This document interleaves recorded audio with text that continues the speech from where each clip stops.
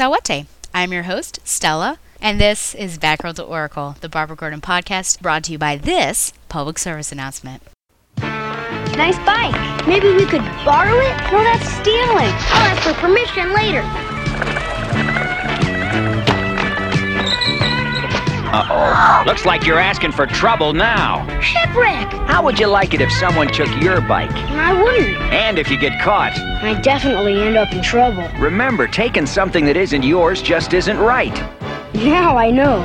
And knowing is half the battle. G.I. Joe! Batgirl to Oracle is also brought to you by MileHighComics.com, your new and collectible comic book store. Mile High Comics has an inventory of over 5 million comics from the gold, silver, bronze, and modern age, and over 100,000 trade paperbacks. If you're not into the vintage stock, Mile High Comics also has a subscription service called the New Issue Comics Express, offering a discounted price for comics ready to hit the shelves. So if you're looking for vintage back issues or a great modern subscription service, be sure to check out MileHighComics.com. So I hear you're not wild about this idea. Does Bert feel the same way? To be honest, we don't feel the show needs another character. Nothing personal. Maybe Batgirl will give women someone to identify with. Gotham City, like any other large metropolis, abounds in girls of all shapes and sizes. Debutantes, nurses, stenographers, and librarians. Perhaps you'd include Batgirl, too. Batgirl? Batgirl. Batgirl. Batgirl. Bats! I'm surrounded by bats! Using feminine wiles to get what you want, trading on your looks. Read a book, sister. That passive-aggressive number went out long ago. Chicks like you give women a bad name. Same job, same employer means equal pay for men and women. What in the world is this? Revolving walls, hidden rooms, disguises. What is Barbara Gordon's secret? I'm Commissioner Gordon's daughter. Barbara! Hey, Babs! Crime fighting is a serious matter to me too, Batman, but we might as well get a few laughs out of it.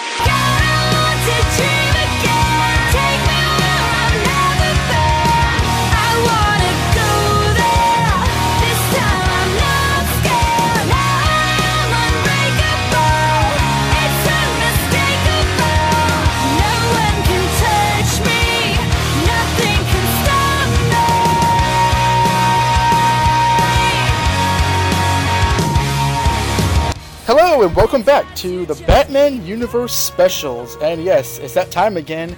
We're here to rank the Batmen, or more specifically and particularly, rank the Batgirls. This is the episode where, like in the last special you hopefully you listened to in March, we ranked the Robins back then. We're going to be ranking the Batgirls throughout the Batman Universe's history from our favorites and our least favorites and pretty much everyone in between. So joining me for this episode is... This is Joe.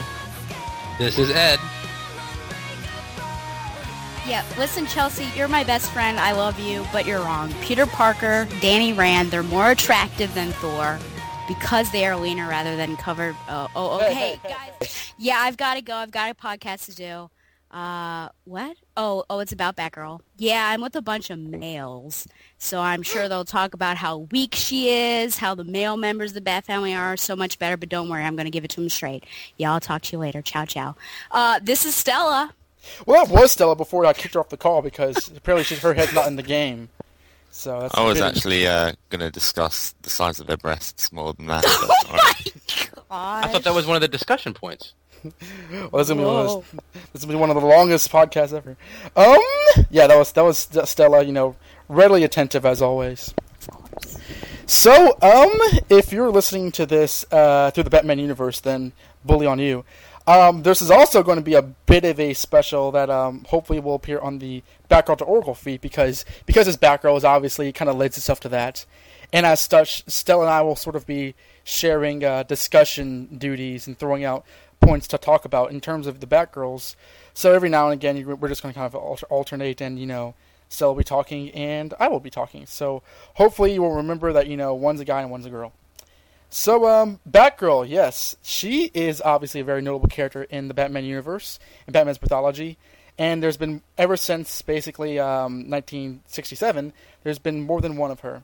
So, starting off this podcast, like we sort of did with Robin's place in the Batman universe, what do you guys think about Batgirl's place in the Batman universe? What purpose does she serve? Do you think she's integral to the Batman universe? Do you think that we could do without her? What are your general feelings on a Batgirl in Batman's supporting cast? And we'll start off with Joe. I do like the character of Batgirl. It's my understanding that she was brought on more because of her popularity in the 60s show. That's my understanding. It might be wrong. I'm sure Don will correct me. Dustin might come on just to correct me as well. I'm not sure. But I'm sure Don will put me in my place whether that's right or not.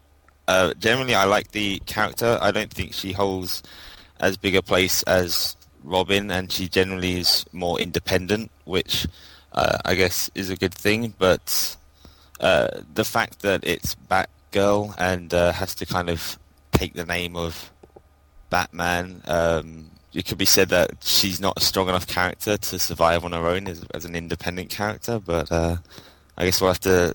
This is what this podcast is about: celebrating Batgirl, and I definitely think she holds a place in the Batman universe, and depending on which one, holds a definite place in the DC universe, and does good for that whole universe. I think that Batgirl is probably still around today for the same reason she was introduced. Well, not the exact same reason, but part of the reason she was introduced way back in the day is that any female comic fans are going to need something to identify with, and I think Batgirl fits that very, very well. I really wouldn't want to imagine the Bat universe without her, although you probably could. And to be honest, with the exception of Batman, we've gone through periods of Bat continuity where there's always been one character, be it Robin or Batgirl, anyone else missing. So I think she could be missing, but I think the universe would be a lot weaker without the Batgirl character in it, and it would lose that kind of association for female comic fans or young girls that are first getting into comics that want their own little comic role model. I love Batgirl. Obviously, it's like the most obvious statement ever.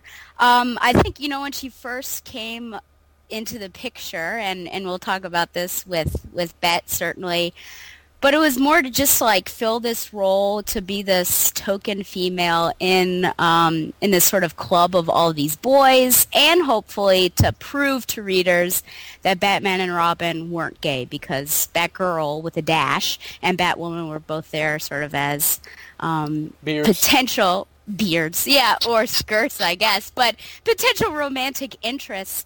And I think once Barbara really came onto the scene, it was a real big push towards strong female characters in comics. So I think it's just wonderful how she's there, and she was still sort of a weaker character in the beginning, but then she got a lot more respect from the different characters, and I think readership as well. And even Batman has this, fondness for her as well, which is great. I think she is integral to the whole Batman family. I think that without her, without sort of always this positive attitude that each of the Batgirls more or less has, that the Batman family would just be this group of men that were really plagued by tragedy, because they just have these really sort of sad histories. I agree with Joe that, when you think of the Batman family, I don't know if you would necessarily put Batgirl in there first, but I think now, and even, starting in the late 70s and the 80s and everything, that she is starting to really push and push past all of those limits and everything. So just like Ed, I would hate to think of the Batman family without, or just the Bat family without Batgirl in it. Okay. How does she make her mark? I think that Batgirl sort of represents a very logical step in Batman's sort of a supporting cast. I mean, if he takes on a partner and, makes himself known in Gotham City, I think the idea that someone, and this is kind of, mainly pertaining to Barbara Gordon, it would kind of make sense that like somebody would want to take up that fight on their own terms, and that's sort of like whether they are male or female. I think as a notable female persona in his supporting cast, I think she works well. Obviously, she's a great audience surrogate, possibly for female readers and viewers of the various iterations. And I think that it's one of those things where if you're making a core Batman story, you don't necessarily require her.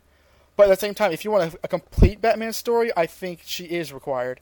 I think that in the history of Batman, she definitely earns her place. She's not a peripheral, she's not a tertiary character that you can kind of do without. And I think that, obviously history has shown that, there's a huge fan base for just a Batgirl in general. And I think that, that's a really good thing. I think it's really awesome that, there is, I think a lot of female fans get to Batman through Batgirl. Obviously, Stella's show kind of demonstrates that. But also, I think that, I think the point is made that it would probably be a bit too male-dominated with Alfred and Gordon and Batman and Robin and the villains.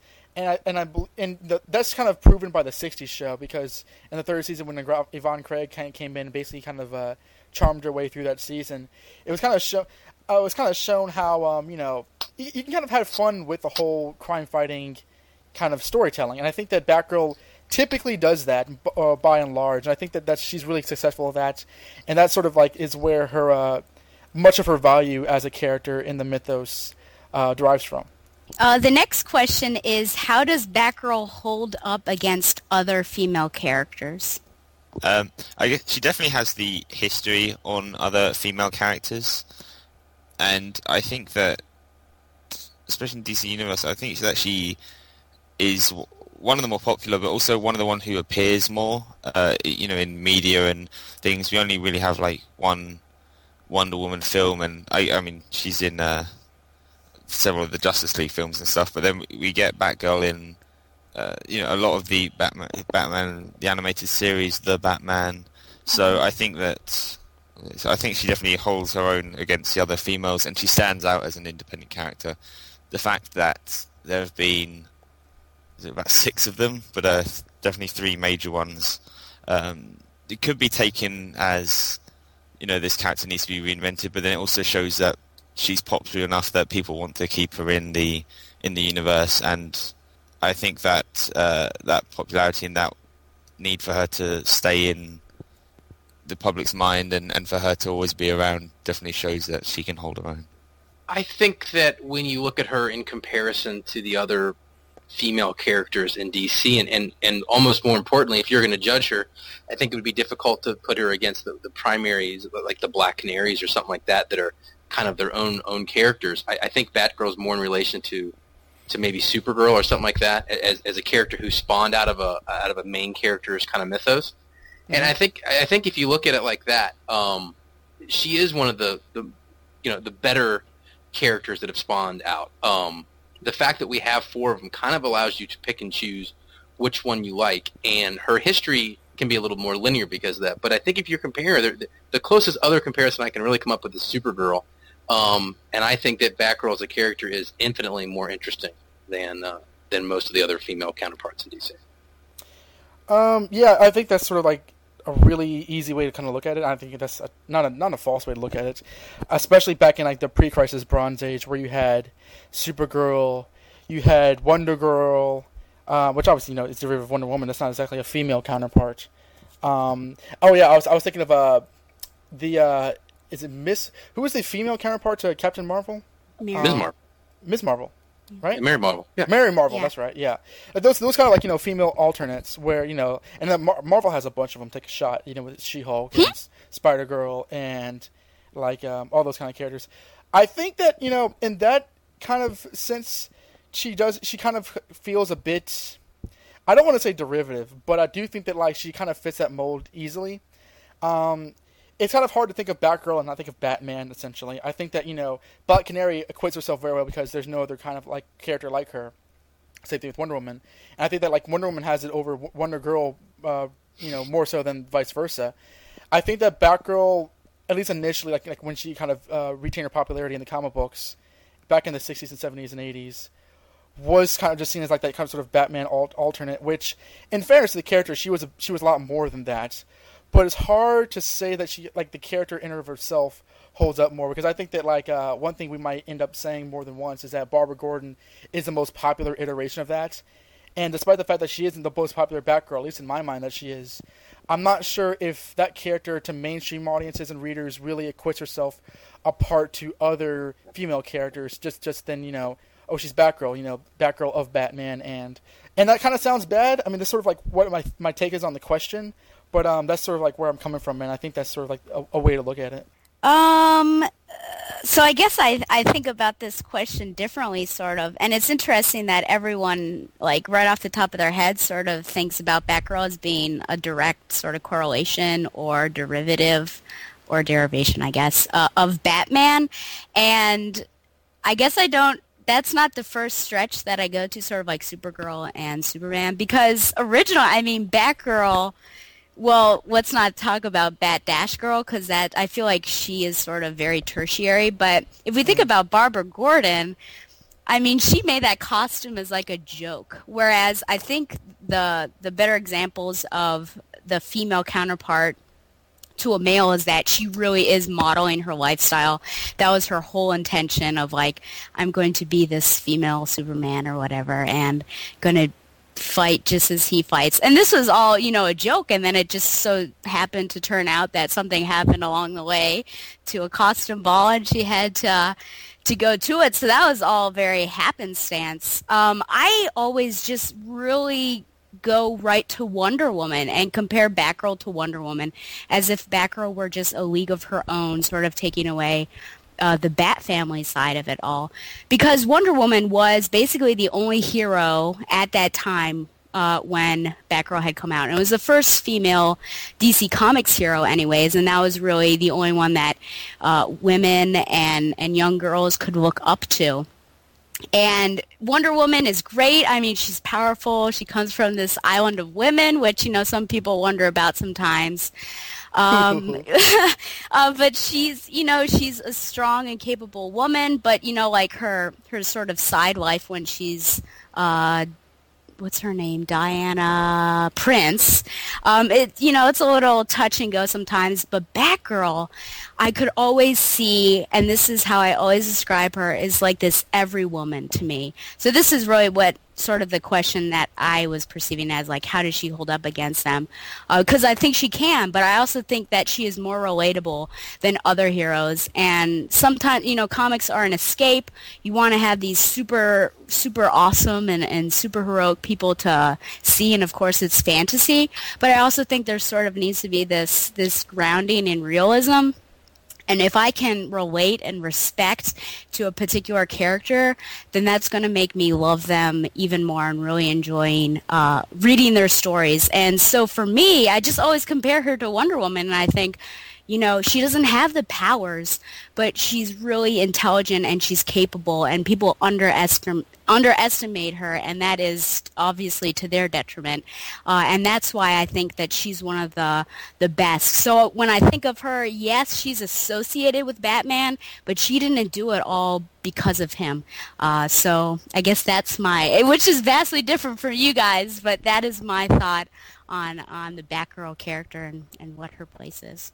No, it's like, I think we kind of like compared it different ways, and you're sort of like, how does Batgirl as, you know, a character compare? I think we kind of took it as like sort of a branding thing. Yeah, I understand. No, it's fine. I like Stella's point. I think that Ed kind of had a good point, whereas, like, if you compare her to someone like Black Canary, who is a very independent, or, you know, Wonder Woman, who's very independent, and they have their own books, well, Wonder Woman does at least, they have their own books and stories, and I mean, Batgirl does as well, but I think I like Stella's point of that. It's like the comparison of Batman and Superman, where some people like Superman because he's got all the powers and it's escapism, whereas some people prefer Batman because he's the more street level guy, and you think, oh, I could actually be him. Well, I mean, you're ridiculous to think that, but some people do. And I think that comparing Wonder Woman to Batgirl was a good example, but I do agree she still has the stigma of not being a completely original character, at least in terms of her branding, as Don said. Okay. Well, and I think that the thought on that is, I mean, if you take Wonder Woman, just for example, because that's the one we're using, Wonder Woman would have existed probably without a Batman book. If Batman had never been wrote, Wonder Woman's creation or Black Canary's creation probably isn't directly tied to him. And I think that's where some of us link them together, because as much as I love the Batgirl character, if there wasn't a Batman, there never would have been a Batgirl. And Wonder Woman didn't have or some of the other female characters didn't have to have something that came before them. You know what I'm saying? So she'll always be associated, branding-wise or otherwise. We can probably get more into this, like, when we get into the characters in terms of, like, relatabilities and stuff. And not that I want to couch the question, but I think that, like, there's a lot of angles that I didn't see with this question. But from that question to another, are each of the Batgirls related in any way, or do you all consider them to be unique? And I suppose this is the time to sort of mention the initial Bat Dash girl, Betty Kane, and later on, before, during No Man's Land, Helena Bertinelli, who's usually the Huntress. Do you think they're all totally unique in of themselves? They're totally different characters from one iteration to another? How do you consider those characters? I think they're definitely independent characters, but they all interlink, which is what works so well. It's not just like, oh, now there's another one.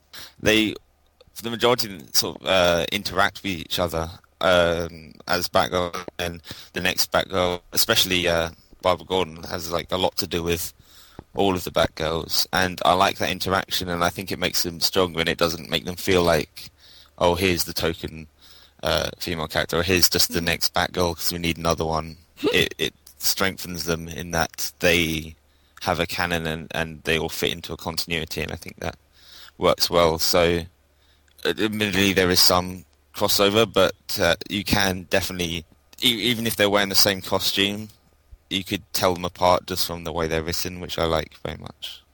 I agree with Joe that there obviously is some relation to them, and in most instances they have some relationship, especially with Barbara Gordon and the other Batgirls. But I think the one thing that they did good with the Batgirls, which is why I think that this special will be more interesting than the Robin one, in my personal opinion, is I believe the Batgirls are more unique as characters than the Robins are. Each Batgirl, when you start getting post-crisis, trying to move the other ones to the side, each Batgirl is far more unique and easily identifiable by their own mannerisms and the way they go about doing their job, enough that if you'll see it. Maybe a Barbara Gordon on an animated show or something like that, and she feels more like Stephanie Brown.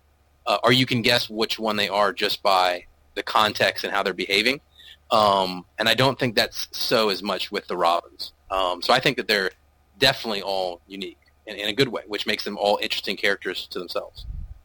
Yeah, there is definitely, I think, that sort of physical tie between all of them, and I love that they all know each other, and we'll get into it, but yeah, I just love how Barbara has this mentoring role over the majority of them, besides the oddball ones, and then Steph and Cass were like these two great friends, and I don't think DC did that at all, like intentionally, like, well, they're the same age, let's just make them friends, but it went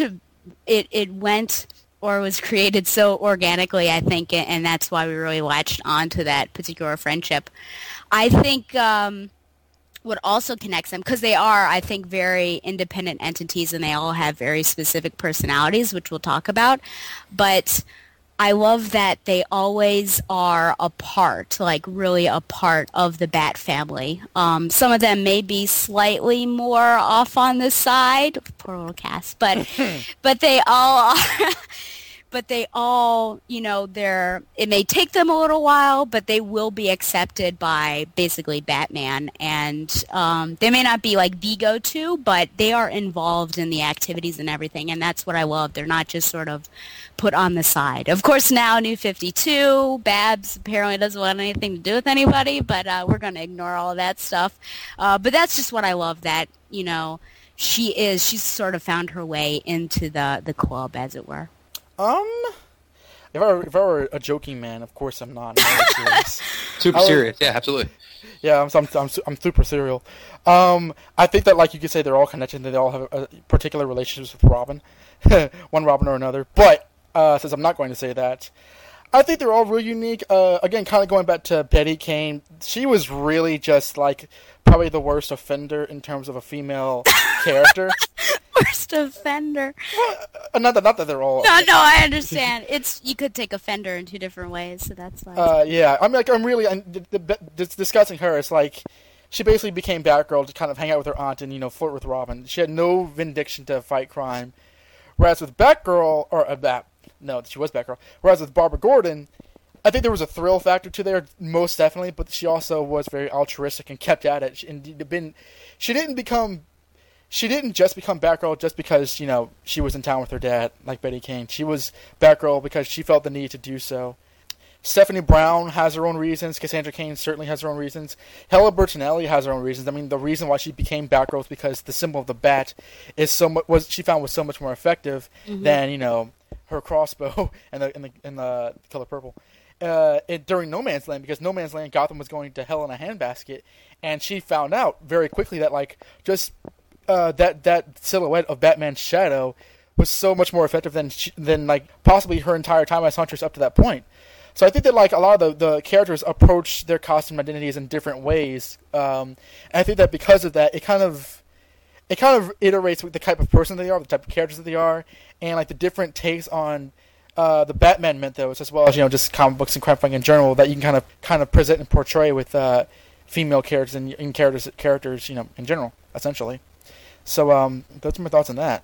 The final question is: do you think that the role of Batgirl is separate from any of the actual identities of the girls within or under the cowl? So is Batgirl very different from Barbara Gordon? Is Batgirl very that kind of thing? What do you think, Joe? I think that it's difficult to answer because you obviously see much more of the in-costume character than you do of the out of costume. But I think most of the identity of the character comes through in inner monologues, and I think that for certain characters, they're like for Batman, you know, it's more of a mask, being outside of the cowl, and whereas for others, they're doing it for a thrill and they enjoy it. I think with Batgirl, generally, she enjoys being Batgirl. I mean, for most of the characters, I would say that's the case. So I feel that it's a pretty... I feel that you can see their personality in both aspects, both of them in and out of the cowl. But obviously there'll be some, you know, inner monologues will get a lot more personal when they're just talking to people. They'll normally be more reserved. Out of cowl, it's kind of rare to see them, and it's normally, you know, just like a briefing or something. So that's how I feel about that. I think it kind of depends on what Batgirl we're talking about, to be honest with you. I think Cassandra Cain was Batgirl pretty much 24. I mean, she had a personal life, don't get me wrong, but she seemed to be more the same person in and out of the cowl. Yep. Than the rest of them. I think Barbara, you know, is more disassociated. I mean, there's times where, you know, through Silver Age, stuff like that, where she's a congresswoman, things like that. So I think that she's far more disassociated with the cowl, and I think Stephanie is kind of in the middle. But I think the question really hinges on which Batgirl we're talking about. So that would be how I would look at it. I think that is definitely right. Cass, and I'll get more to this when we talk about Cassandra Cain. I mean, there was a point in the book where, like, Barbara asked, "Don't you want a separate identity?" Because she ran around with her mask, and she says, "No, I want to be Batgirl forever. Hell, I'd like to be Batman." And I think that, like, in terms of that character, like, it was totally like there was no real difference. And even like when I think about Stephanie Brown and Barbara Gordon, I don't see a really big difference when they're in the cowl, because I kind of consider them like Dick Grayson, because I think there's no difference between Dick Grayson and Nightwing or Dick Grayson and Robin. They're kind of the same person, because they kind of approach the situations with the same sort of like enthusiasm or, you know, personality. I think that there is definitely, I think in the later years of Batman's history, a feel of a need to kind of put upon a persona to be in the costume. I think that like Batgirl kind of, like Barbara Gordon Batgirl kind of has that a little bit. Although I think like in Batgirl Year One there wasn't really much. So I think that like she was sort of like the same in a costume. And I would say the same thing applies to Stephanie Brown. I think that like any sort of like reason to kind of change up the persona or act differently in the costume was brought about by differentiating circumstances, like when Stephanie went up against the Clue Master. I think she definitely wanted to kind of just like act up and be a lot more aggressive because she felt so accomplished as Batgirl. So it's sort of a put on, but it was sort of like, like a subconscious sort of thing. And that's sort of specific to a story and the character. But by and large, I would say that the majority of them, if not all of them, pretty much act the way they'd like to be. Except for maybe if you want to count Helena as Batgirl, because, I mean, she didn't talk much. And the whole point of her being Batgirl was to sort of kind of be a different character.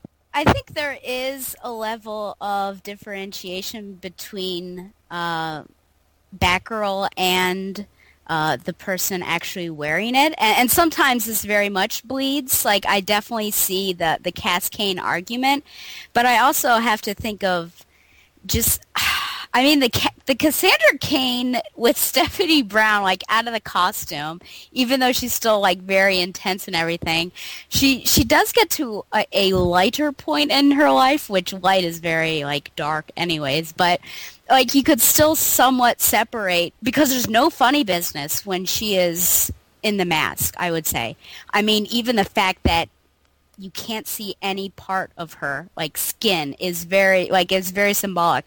But then when she got out of the mask and she was with other people, and even in her relationship with Babs before Babs said, "What do you want to be stupid?"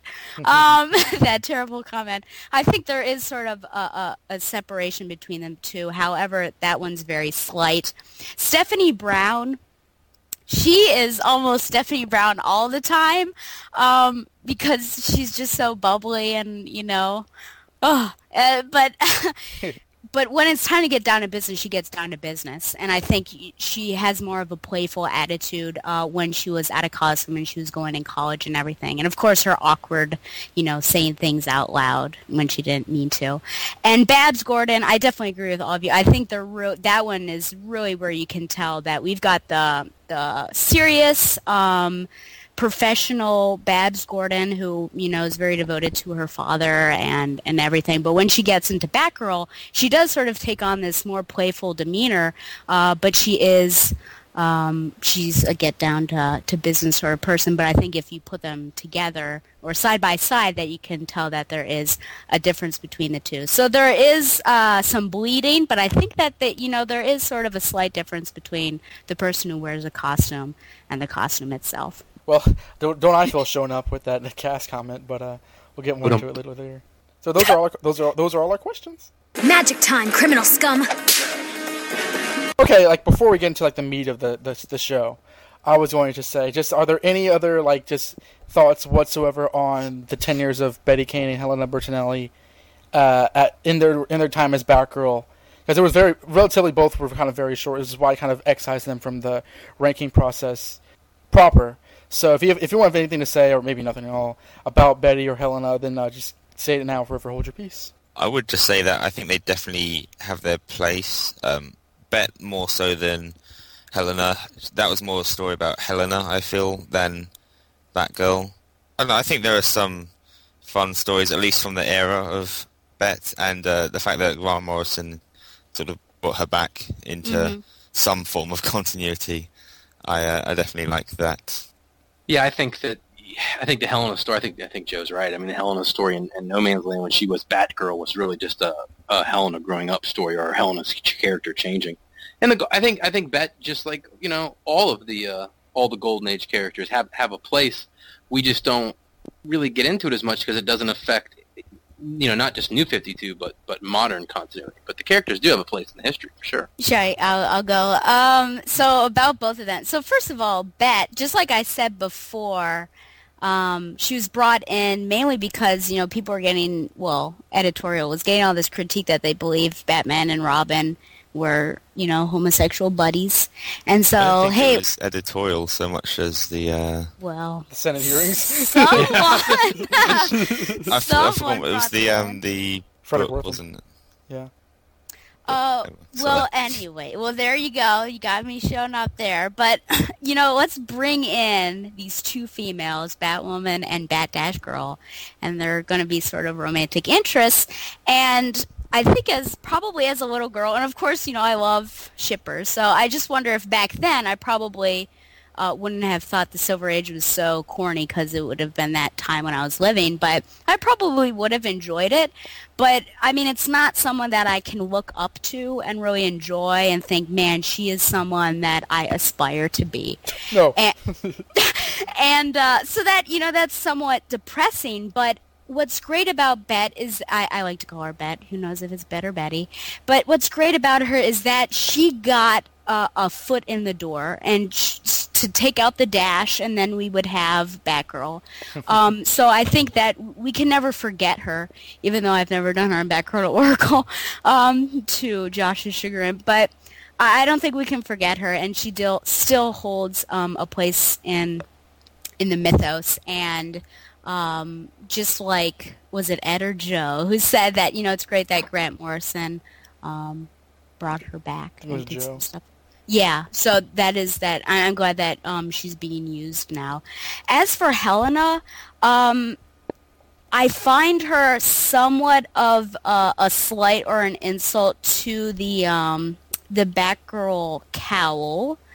And I like Helena as a character of herself, but her putting on the cowl was not only very hurtful to Barbara Gordon, because if you have read No Man's Land, which I very much recommend that you do that, it was really hard. Like, she yelled at Batman for that, even though Batman had no idea at the time who that was. But Helena, I completely understand why she used the symbol. It was more her being a female Batman, I think, than being Batgirl, because she, Batman wasn't really around, and she thought, this is how I can strike fear into the hearts of, those cowardly lot of criminals. But more than being a female version of Batman, she did have to think that she was sort of a Batgirl, and how did that Batgirl act before me? And I think she just completely neglects that. And so she's just acting like huntresses, just with deadly force and everything, and it's... People, I think, fear Batman, but I think they somewhat respect him as well, just like the Rogues respect Flash, because he has this sort of... he has this line that he won't cross. And he gets awfully close sometimes, but he's not going to cross it. And I think, sometimes there are some villains that are going to take advantage of that. But Helena does not worry about crossing that line whatsoever. And so it just stakes that, in a way, she sort of brings down the Batgirl name. So she's important, I think, to the history, because without her, let's be honest, without her, the Cass Kane character may not have come into existence. Creatively, yes, but if we're thinking about story-wise, it may not have, especially, the costume and everything. But it's just sad, I guess, how it went about. But it was just Helena. It was, that's how she is. But those are my thoughts on those two characters, because I think they are still important to the mythos, and we should not forget them. Well, that's kind of funny, because I think that, with Bet or Kathy Kane's niece, or cousin, or whatever. Whoever. The blonde one, with her red and green Christmas costume. I think that, while she is notable in that she was the first Batgirl, she's also extremely forgettable in that, for one, her appearances were very few, and what she did wasn't very much. And I'm not speaking as any sort of distaste for the characters that, I could, this fine. But I think when you legitimately sit down and look at it, she really wasn't much of a Batgirl. Comparison to what we have now. I think that's sort of a shame, because I think that the idea that in the Silver Age there's a Batgirl, it's kind of interesting. But she was sort of an add-on to Batwoman as opposed to Batman. There wasn't any Bat motifs. And really, she was just sort of like the peddling sidekick to her aunt to hook up with some teenage kid, and that's it. That's what it was. Because Grant Morrison, kind of made it back in Batman Inc. that Batwoman was a lot more to her than we knew her in the Silver Age. But I've not seen him do that with with Bet Kane, Dash Girl, and I think because of that, I think that just to kind of keep this as to the letter as possible, she's worth mentioning. But besides that, I personally, I'm not going to say I don't consider her a Batgirl, because she was. But it's really hard for me to care, because she didn't do much. The fact of the matter is that, when she was changed as Flamebird post-Crisis, she still served about as much of, because she was still a Dick Grayson fanboy. Even like when he was Nightwing, she changed her costume to look more like Nightwing, and it kind of shows the kind of mentality. I think she's a bit better written in Batwoman in the J.H. Williams run, but like by and large, I think that a lot of the flaws of her character kind of define her character, unfortunately. And I don't think she's an uninteresting character. I think she's gained interest in her character as time has gone on, but her time as Batgirl almost isn't worth mentioning. Helena Bertinelli, I think similar. I think she's a really good character. I think that the Hunter is a really great character in the Batman mythos, even though we're not talking about her here. But I think that her time as Batgirl, again, and I know Bertoni's going to sit here and kind of put his palm over his face, but it's one of those things where it's like, yeah, she was Batgirl, but I don't know. To me, in my mind, the characters must differentiate each other and be their own sort of Batgirl. And to me, like kind of like Stella put it, she was basically, I mean, she tried to kind of act on Batman's kind of more moral code, but like she was pretty much Huntress in a Batman costume, not saying anything, and it didn't really leave an impression on me to the extent. It was a good, interesting idea, but like I thought if she was going to be more of a memorable Batgirl, more could have been done with her. And that's less for her own problem than it's just the needs of that story at that particular time. But those are my. I feel kind of bad saying those things, but those are my honest thoughts on Bat Girl and Helena Bertinelli. So I guess this is the time to get into the main meat of the special. Masks. They hide our faces. They hide our fears. The Oracle Cassandra wore a mask to hide her shame. She knew what the future held, and nobody believed her. They thought she was a joke. And when disaster struck, just like she foretold, they blamed her. But they still didn't heed her warnings. Even as they washed away the ashes and blood of their ruin, they laughed at her. And what's so funny about that? My little girl? A cop? I resubmit the question, Dad. Barbara, be serious. I didn't put you through college so you could walk a beat. You didn't put me through college. My scholarships did. Still... And what's a detective do? He searches for information. A detective, is it? You don't even meet the minimum height requirements. Ugh, fine! Where are you going? You're the detective. You figure it out. One cop in the family is enough. I won't let my daughter become a cop. Okay, well, we're gonna start off with the one, the only, Barbara Gordon.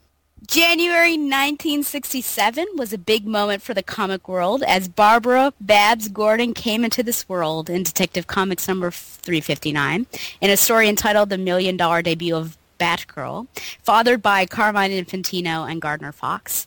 Now this expensive, get it, investment marked the beginning of a career that spanned 21 years and ended in 1988.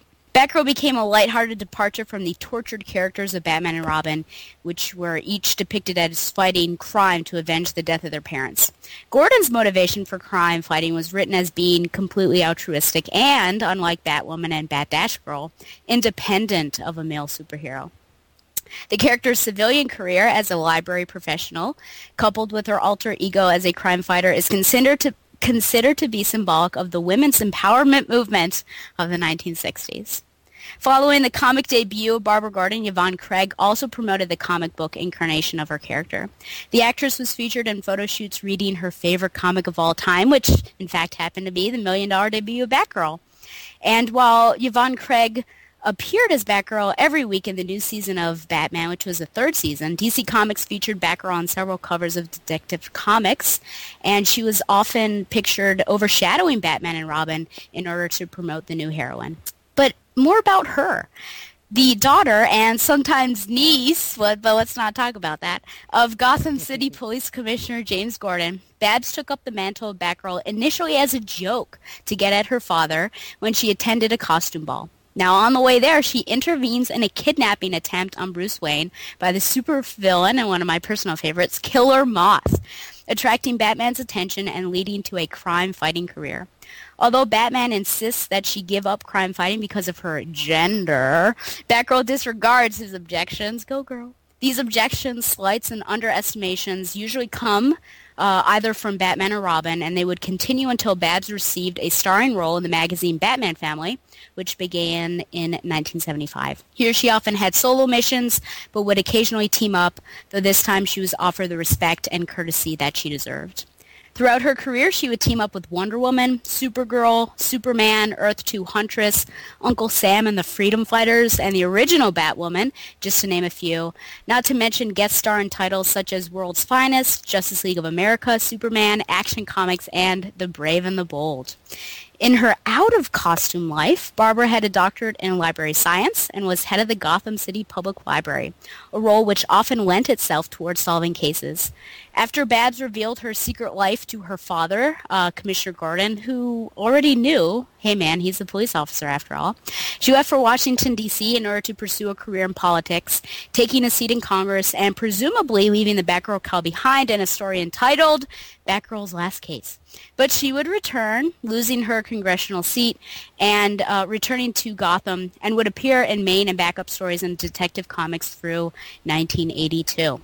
DC officially retired the hero, or Babs retired herself since she found the role less fulfilling, in the one-shot comic Batgirl Special No. 1, which came out July 1988, and was written by Barbara Kiesel. Later that year, Alan Moore's graphic novel Batman The Killing Joke depicts the Joker shooting Gordon through the spinal cord in her civilian identity and leaving her a paraplegic. Although Gordon would no longer resume her role as Batgirl in subsequent stories, editor Kim Yale and writer John Ostrander soon established the character as a computer expert and information broker codenamed Oracle, who provided intelligence and computer hacking services to assist other superheroes. Now, this character first appeared as Oracle in Suicide Squad number 23, which came out January 1989, and continues to this day. Until she doesn't. Yeah, and that is the short/long bio of Babs Gordon. I unfortunately don't have as much knowledge of this character as I would like to. I've read some of her history. I've read Batgirl Year 1 on Stella's recommendation and did really enjoy it. But as far as going back to some of her earlier stories, I don't have that much to go on. So, unfortunately, most of my opinion of Barbara Gordon is based, at least in terms of her wearing a cowl, is based on Gail Simone's rendition of the character in The New 52, where she is a terrible character, and I've said many times that I wish her dead. Okay. Don't mince words. From what I have read of her in the past, I do enjoy her. I find her origin a little strange that she did it just to spite her father, but it definitely works in the context of the story, and she's definitely, independent of Batman and everyone really, and I think that she's a very strong character. I enjoy what I have read of her past and definitely intend to do more. I've definitely listened to some of her history on Batgirl to Oracle. Yeah, in terms of my own first-hand experience of the character, it has been very disappointing for the most part, simply because of Gail Simone. So I'm not sure who to blame, the character or her. Barbara Gordon is, I think the most recognizable Batgirl. I think partially due to the fact that she has the bright red hair, and that any comic fan kind of you can see the hair color of the Batgirl and know which Batgirl we're talking about here, with a blonde, a brunette, and a redhead, which I think is very interesting. On another note, but when I first started reading comics, basically she was already in the chair. She was already Oracle for the majority of my life, and it was funny because one of the things I really was looking forward to when DC decided to reboot the universe with the New 52 was that we were going to get Barbara Gordon back. Not because I hate Stephanie or Cassandra or anything like that, but because I always wanted to have more experience with Barbara Gordon being Batgirl. It's a character, and like Batgirl Year 1 that Joe references is extraordinary. But those weren't stories you were getting every month where you got to see Barbara. I think that she provided and continues to provide an excellent template for a female character in comic books. She's very smart. She's independent. I think that she was always kind of known as the smartest member of the Bat family, definitively, until Tim Drake showed up. And then, depending on who was writing the characters at that moment, they would kind of switch back and forth between Tim and her. But I think Barbara is a really, really good character that has. I mean, she's been around a long time now. She's kind of stood the test of time, and I think Barbara is an exceptional character and probably one of the best characters in the Bat family, much alone, of the Batgirls. But, after the reboot of the New 52, I really enjoyed it for the first part, but then the second part is kind of falling apart a bit. But, yeah, I like Barbara Gordon a lot. You know what? I think Barbara Gordon, in terms of preparing for this podcast and researching, is easily one of the most interesting, debated, and conflicting characters in Batman's supporting cast. I really do think that she has a lot going for her. I mean, in the late 60s, like we've mentioned before, her early appearances weren't great. They really weren't. Like, What a Pair of Yams, which is one of the funniest things I've ever read. But despite all that, she really is sort of like a trailblazer for, I think, female comic characters of sort of second wave feminism. I think that the fact that she's already introduced as having a PhD and a brown belt in judo, I believe it is. She's already accomplished on her own before she's even Batgirl, and because one of the things that I really admire about her, and I was on Batgirl Oracle to talk about this, was her frustration with not reforming criminals or doing good even as Batgirl. So she runs for Congress, and I thought that was spectacular. I was like, wow, this is really, really cool. This is a great it kind of just showed how determined of a character she is, and what really makes her that what really earns all the love that her character gets as as Barbara Gordon, as a character, obviously as Batgirl, and what a lot of that represents. So I think that she has a lot going for her. She's a great character to look up to for young readers, girls and boys. And I think that just in terms of personality, I think she's a lot of fun. I think that a lot of that's helped by I really do think that a lot of her appeal is helped by Yvonne Craig, because apart from being just flat out sexy, she really is a lot of fun in that show, because she always has this sort of tongue in cheek, kind of wincing, even more so than the show itself, approach to crime fighting, where she's like, oh, well, Batman, I'm doing this my own way. And she's just so much fun as that character. So I think that that adds to her appeal, and I kind of wish she was written more like that, because it separates herself from Batman and Robin, who are kind of these kind of clenched up, they take it so seriously in that show that it's patently ridiculous. I do think that around, let's say, around the 2000s, around Hush or afterwards, in my reading of the Batman comics, I did notice there was a larger and larger furor to kind of, because obviously by that time she was Oracle, make her Batgirl again. And I was a lot younger at the time, and it kind of confused me, because I thought, this is comic books. Nothing it gets turned around in comic books, of course. How wrong I was. But I feel as though that there's a lot of love to the character, to the point where it almost negatively influences it. And I'm not saying, when Stella said she was going to do Batgirl Oracle, I didn't like it. But I think that, there are a lot of people who just love her as Batgirl and only Batgirl. I remember there was one person who said that, she never did anywhere near as good as Oracle as she did as Batgirl. And I just disagree with that. And I think that, the character kind of stays in my mind as somebody who's very determined, who's very proactive, and who's proven to that point beyond being Batgirl, which ultimately possibly might detriment her time as Batgirl. And it also kind of goes back to her origin, because I think that the character sort of did evolve as terms of as much as storytelling kind of sensibilities evolved. Because I think that I always kind of had a problem with her origin, just being she kind of did it for the thrill, and then she kind of did it for justice or whatever. But that's also why I think that Batgirl Year One is such mandatory reading for the character, because Chuck Dixon and Scott Beatty really, really, really illustrated excellently why she wanted to be Batgirl. And it's almost sort of an existential crisis. She doesn't want to be pigeonholed because of her size, or because her father doesn't want to be a cop or be a detective or whatever. She wants to do what she wants to do, and no one, man, woman, or whatever, is going to let that stop her. And that entire book is her doing what she wants to do because she feels it's the right thing to do. It's because that's what she wants to do. And I think that really adds to the character.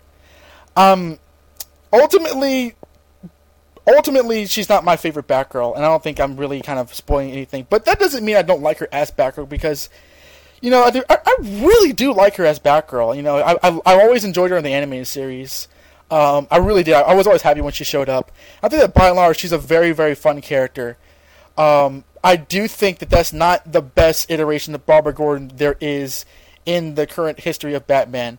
So I'll just leave it at that. I mean, I'm actually not sure where she'll rank on my list, but those are my thoughts on Babs' Batgirl for now.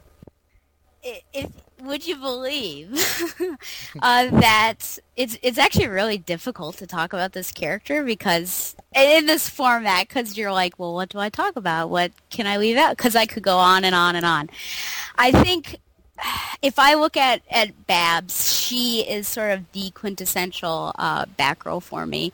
And she wasn't necessarily the first, but she was really the one that you think of first. And what I love about the character is that she grew so much. And part of it is because of the age and when she came out and everything. Because in the beginning, obviously, you know, like I had in my bios, Batman said, you know, basically you're a female. This is not going to be a safe business for you. You need to get out now. So she keeps doing it. But unfortunately, at the time, she would more often turn up as a sort of a damsel in distress and then she'd have to be rescued by Batman and Robin, and then Robin would mainly play the part of a jerk and say, well, this is why Batman told you not to be Batgirl in the first place. But it all really turned around when she got into Batman Family because she was getting her own stories. She would often partner up with Robin, but, you know, she more often than that had her own stories, and that's really where I think you saw that character build. You saw her intelligence. It was great having her be a librarian. Number one, that is a completely different profession, I think, than we've seen for other characters. I mean, other characters, well, how many characters do we know that are like billionaires or millionaires, you know? A little too many, but, you know, a librarian, that's great. It proves that she's intelligent.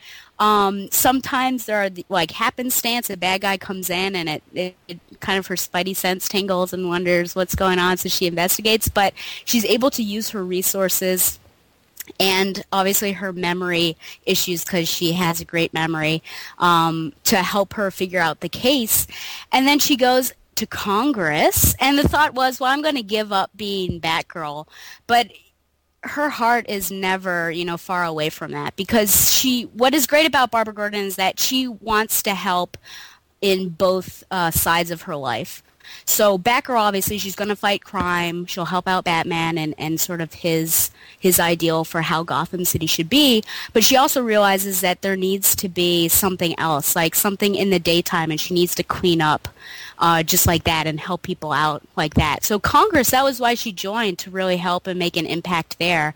And when she lost her congressional seat, she was down in it, like it really impacted the character, which I thought was really realistic. And she thought, well, what am I supposed to do now? And she was just in the dumps, but her father really pushed her to realize that she can still help out and do more. And that's the type of character that she is, just this character with a great heart and a great sense of morality, and someone that wants to help out in all aspects of her life. I also love that she doesn't have as tragic a past. I mean, there are bad things that happen to her, but she doesn't have this tragic past that Batman and Robin do. And not taking away from them, I mean, I think that really adds to them as a character, but I love that she has a pretty steady home life. And one of the things that is great about her is her relationship with her father. And that's one of my favorite relationships in comics, just this loving relationship, and she really respects and looks up to him, and he gives her wonderful advice and snaps her out of these like terrible times that she sometimes has. And my first comic I would say that I really read of her was Batgirl Year One, and I am so blessed to have read that as my first one and to have spoken with Chuck Dixon and Scott Beatty, because it is one of the most wonderful things I've ever read, and it just does the character justice. She really comes alive, and really when I was reading it, I thought to myself, if this were a real character, she would be my best friend. Like, I was really wishing I could be in the comic because I just grew so attached to her so quickly. And just her relationship with her father, all those interactions, him talking about the iron bars that he put up outside her door so she wouldn't climb out at midnight and things like that. It's just, it's wonderful. So she's a great Batgirl. When she turned into Oracle, I don't like those debates either. Who is better? I think it's really comparing apples and oranges. Was she better as Batgirl or Oracle? She's Barbara Gordon, and that's the best that she is. She's the best at being Barbara Gordon, and she continued to grow into being Oracle as well. She's always going to be that intelligent character, and she's still has that caring heart and that desire to do good and destroy the evil in the world. And she realized she didn't have the means to do it as Batgirl, but she did have, so she decided to use her talents in another way, and so she became Oracle. And again, what a great difference from other things that we've seen before, that she's using her computer hacking skills and her intelligence in that way, which is great. I mean, I think she's transitioned from sort of paper and really physical intelligence to digital. So it's great how the comic reflects the change of the world as well. But what's also great about Oracle is that, again, her loving heart, I guess this is what sort of makes her up, her loving heart, is that she's a mentor to many girls. And not only Cassandra, because she was really this mother type towards Cass, whereas Batman was this father type. And of course they had a rough patch as well, but I think that, I think that she really helped Cass grow as a person, rather than this sort of human fighting machine, just because of her love and her devotion and trying to help her out. Steph, obviously, because, Steph was new to this role.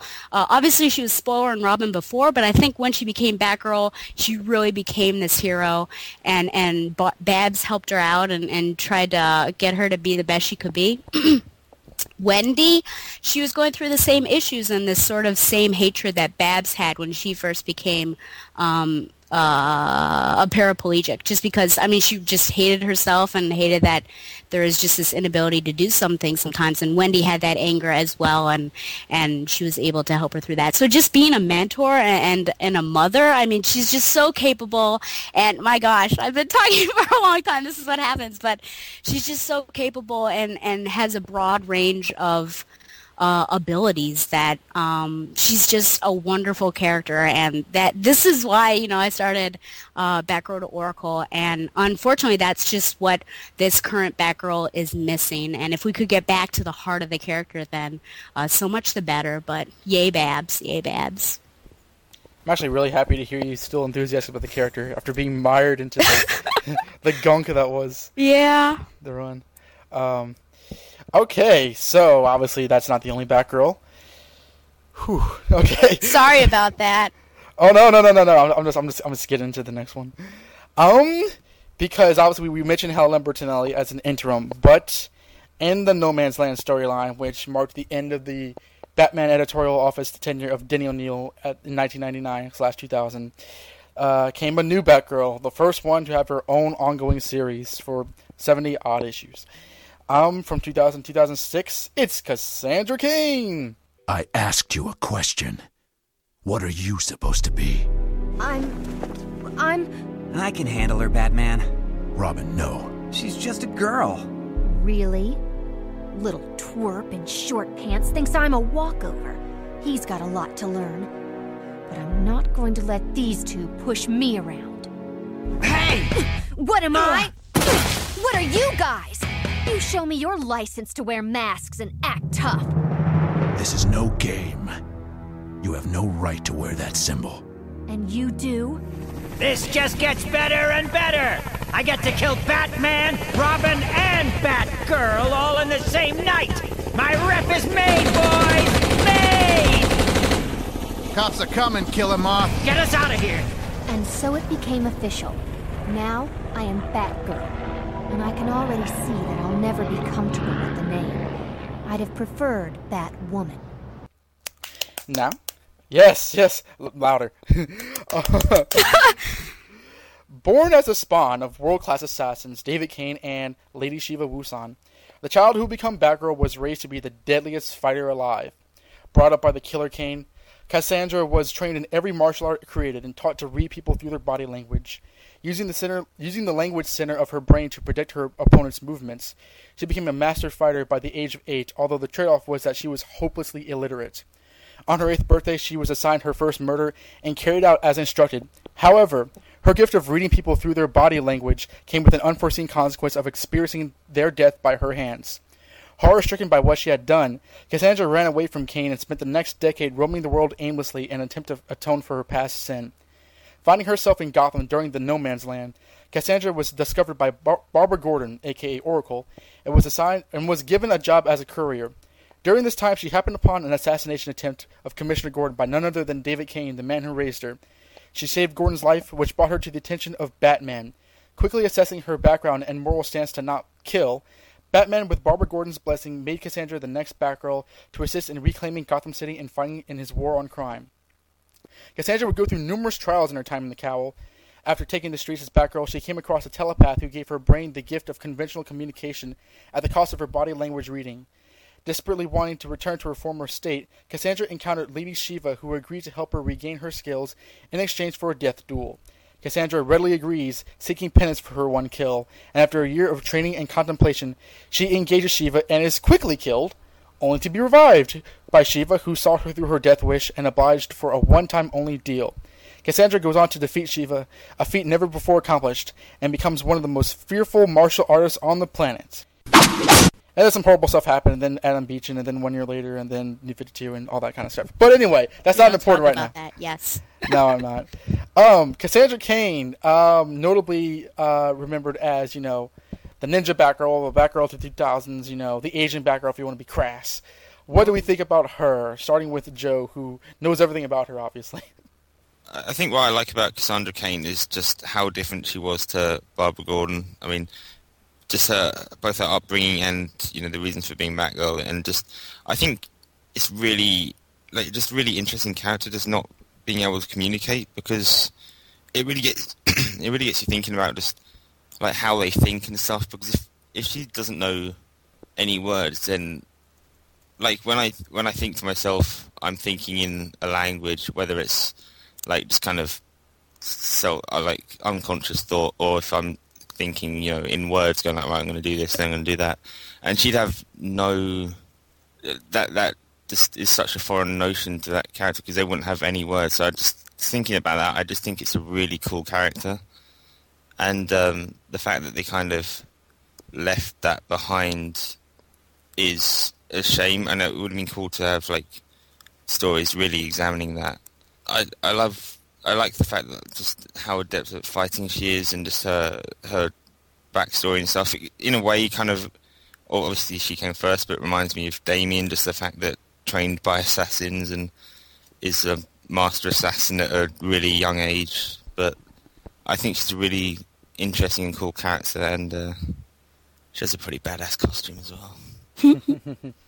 Oh, yes. Yeah, Cassandra Cain, when she was introduced in No Man's Land, it was a character that I really liked a lot. She was a radical departure, not just from Batgirl, but from characters in general. Her character changed a lot over time, and I actually really preferred her the way she was introduced in No Man's Land. I thought the idea that she couldn't talk and having to communicate through written messages and stuff like that was a very different and unique character. And I felt like she kind of lost a little bit of her luster when she had the training. It is interesting, her backstory, with Lady Shiva. But Cassandra to me was a really cool character. I really didn't like the 1 year later storyline, which I'm sure that Donovan has numerous thoughts on, where she was kind of made the turn. They turned into the bad guy. Mm-hmm. I thought that was a disservice to the character that had been built up to that point. So I liked her early, and then she became the Black Bat later. But I think Cassandra was a character whose uniqueness and originality, unfortunately, they kind of backed off of it too much for me. I liked her the way she was introduced.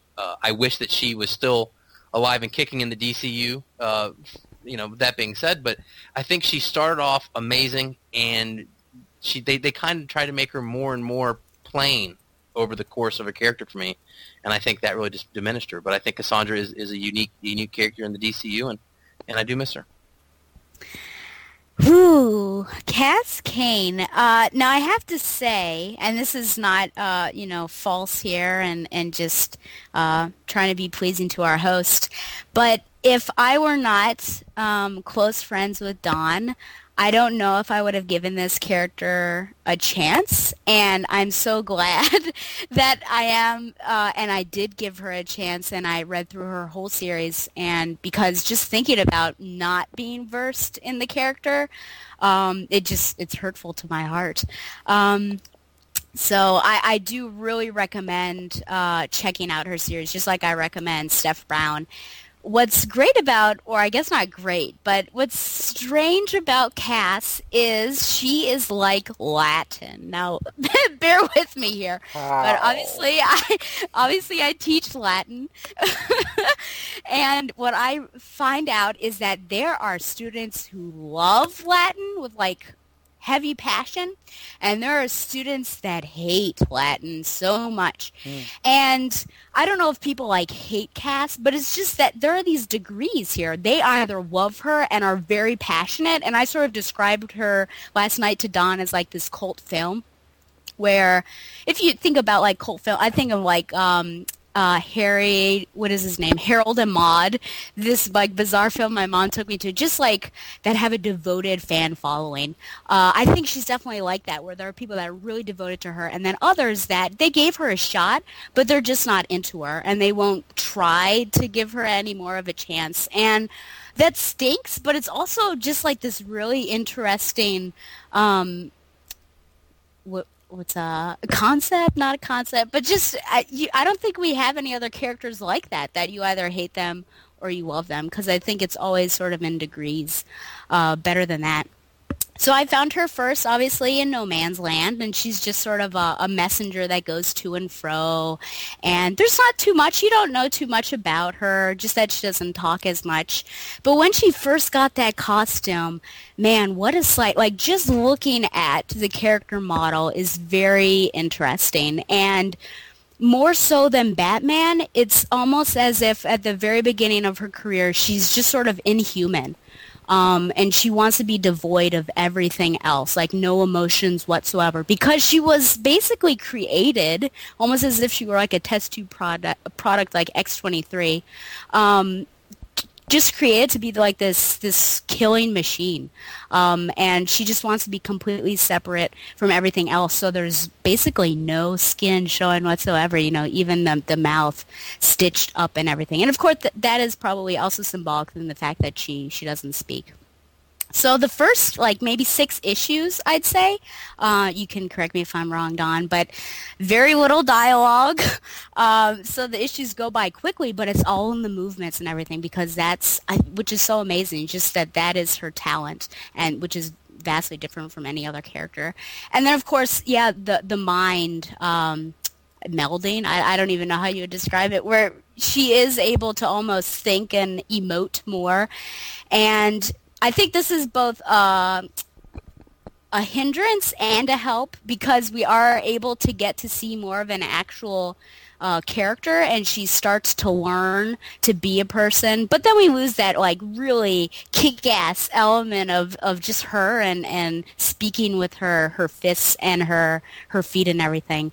I think she develops so much. I think the best characters are those that are dynamic, and you see this most with her interactions with different people, because I think in the beginning it was just like this very impersonal relationship she had with Babs, getting messages to and fro.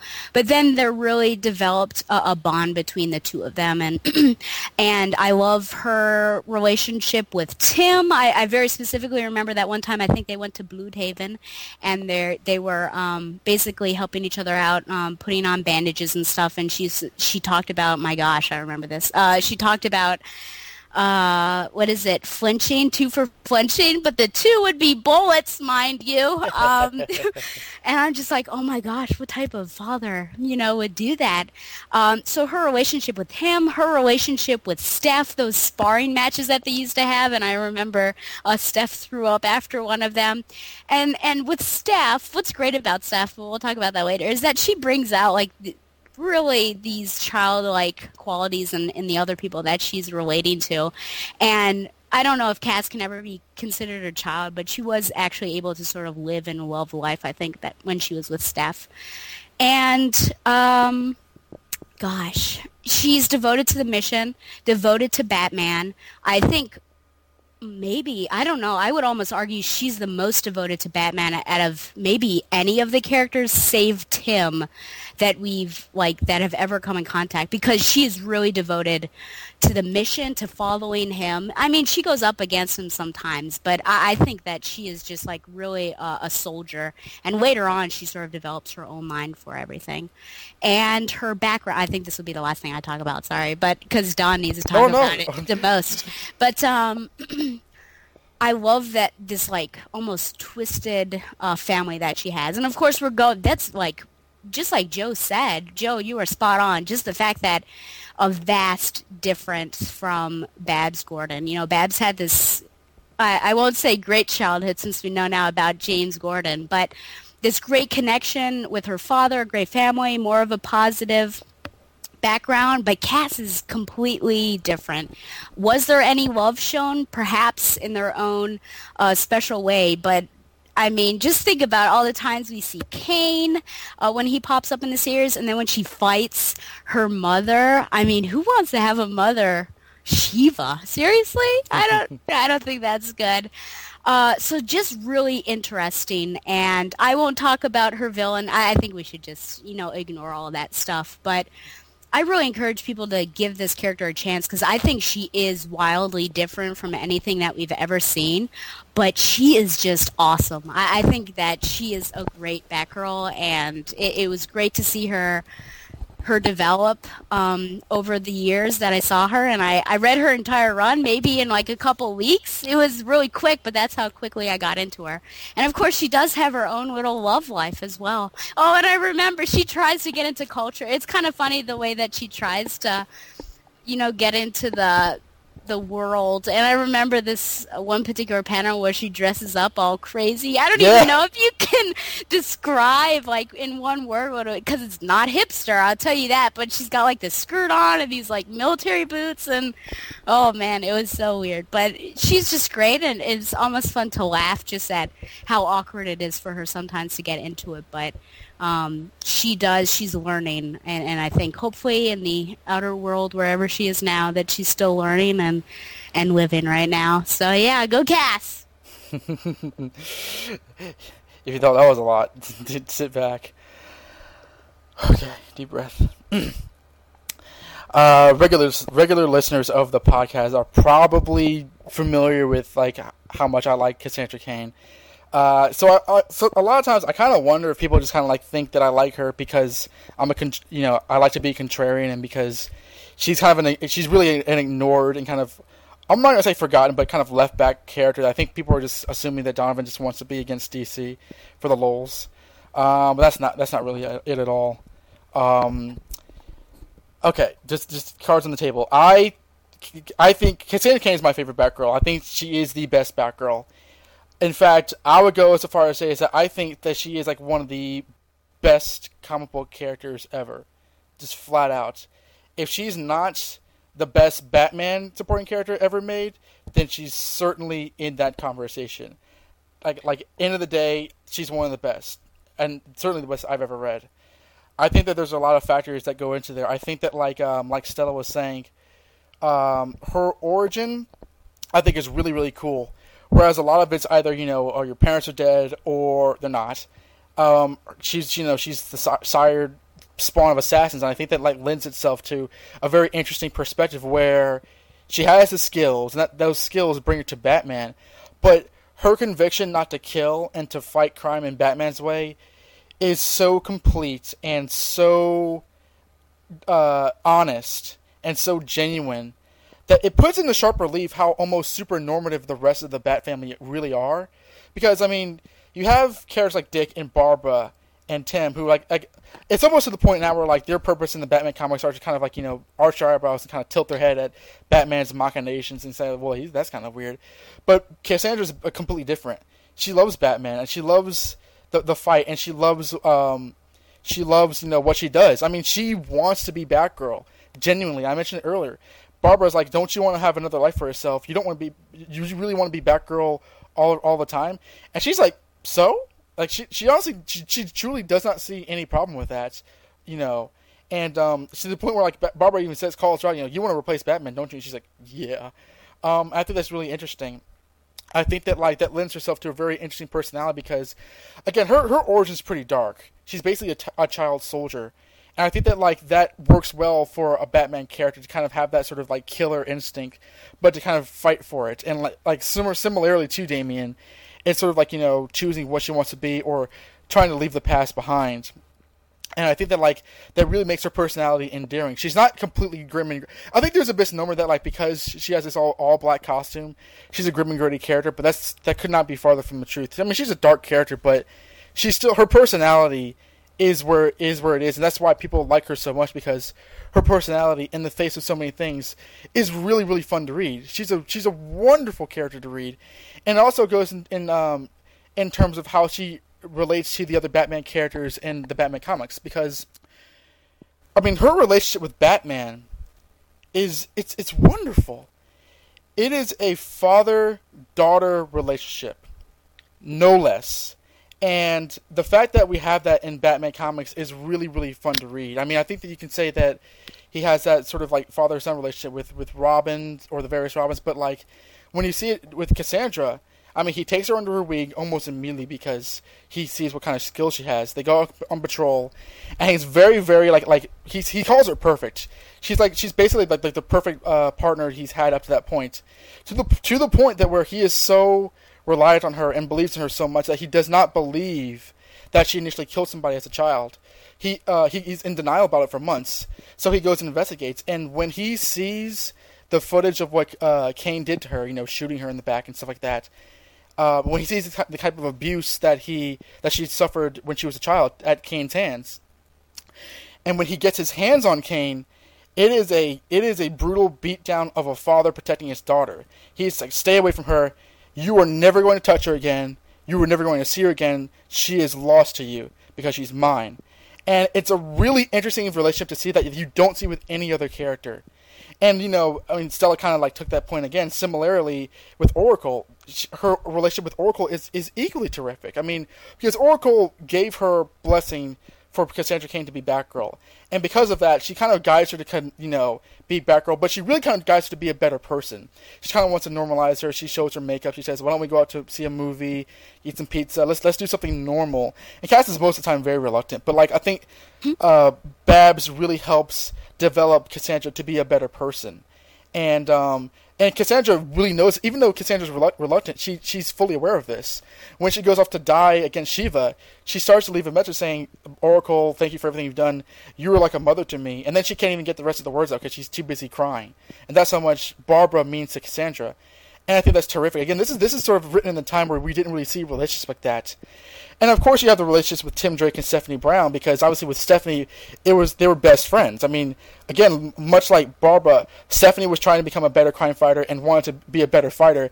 And, you know, at first Cassandra was annoyed by her, but then they got to be really good friends. And then, like, whenever when Stephanie would become Robin, or when she would, like, kind of go away, she was always disappointed. And when it was thought that Stephanie was dead, she was haunted by Stephanie's death for a long time. Tim Drake, I mean, Tim's determination and detective skills really inform how Stephanie sees what people who are fighting with Batman can turn out like. You know, it's a very interesting juxtaposition, and I kind of joke now and then that there could be romantic tension. I think there is, but, like, it's an interesting relationship all the same. Finally, there is the fact that, like, she is, like, the first major non-white character in, like, the Batcave. And I think that's a really good thing, because partly I think it helps keep the cast, you know, it keeps it from being completely chalk white. But more seriously, I think that, like, it's such a non-issue in her in her character that like it really isn't even mentioned or even brought into the dialogue until like very late in her series, where her character says, "Hey, who are your parents?" And I think that's terrific. I think that like just because she's good in martial arts doesn't necessarily derive from her ethnicity. Shiva just happened to be her mother, and a lot of that wasn't really played into it. And I think that helps her become a really viable character for readers. I think that her determination to become away from her assassin past and do what she wants, as well as develop as a person, really, really, really makes her one of the best developed and best written characters there's ever been. I love Cassandra Cain. And the fact that DC just refuses to acknowledge her and bring her back into the fold, because I think that, like, at the end of the day, she doesn't need to be Batgirl. I think she earns her part as Black Bat. She's basically the same character, like I said earlier. But the fact that DC really just doesn't want to bring her back into there, honestly, it honestly breaks my heart. And I don't like that they're doing that. I think that she's an irreplaceable character. I don't think that her part in the Batman family was ever replaceable. And I just think that like her relationship with Batman, especially, and with the other characters in the Bat family, is really one that like I think this is just a character that every Batman fan needs to read. And I think that like you would be doing a disservice if you say, "Well, I like Batgirl, but I never read Cassandra Cain." Give her a shot, please. I implore you. I love Cassandra Cain, and she's always going to be my Batgirl. There are two things I just wanted to note from yours that I thought about. Yeah. Number one, how important and wordlessly important that it was that Babs gave her blessing to Cass, whereas she was very against and hurt by, Helena running around even before she knew it was Helena. But I think all the more, how important a character that you would receive your blessing from the, quote, first Batgirl.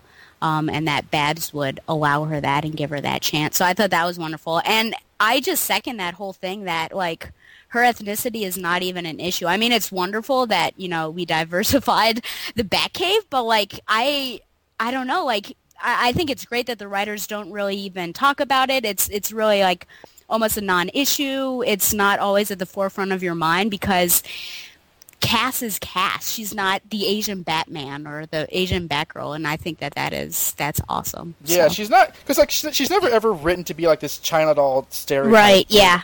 Right. It's talking in this terrible. I mean, like her disability to talk is really like because you can kind of read it in the lettering. She kind of speaks slow, and there's always like these ellipses, but she never has this sort of like she talks like a normal person. She learned to talk around Barbara Gordon, so yeah. It's never really like the fact that like she plays up this type. She just happens to be, Eurasian. She's half Chinese, so that's the fact of her biography. Yeah. But I'll shut up now because no, yeah, it's great. Nice. I think you get your diploma. Really?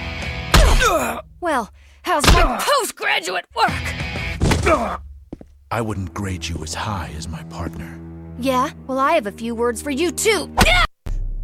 I don't think you passed. I survived, didn't I? That's not enough. You used lethal force against your last opponents. We don't do that. We don't kill even to defend ourselves. Was I supposed to let your paper dolls shoot me? What would that have proved? Only that you could be one of us. It wasn't a fair test. She didn't have any of the gear we use. I don't need all these toys. I'm strong enough and smart enough for anything you throw at me. Then answer one question. Why? Well, I thought so. This isn't a game. Time to go home, little girl. Is that it? I failed the final because I can't tell you in 50 words or less why I want to do this? You may have all the tools of the trade, but you don't have a monopoly on wanting to help. I'll tell you why, you big scary goon. Because I can. I can see Gotham's future. And without people like you and Pixie Boots and me, this place doesn't have much to look forward to. So go ahead and gas me with your handy knockout spray. I'll still feel the same way when wait. Curious how the role of bad cop is so easily ceded to the understudy. Okay, and now we have our final Batgirl, Stephanie Brown.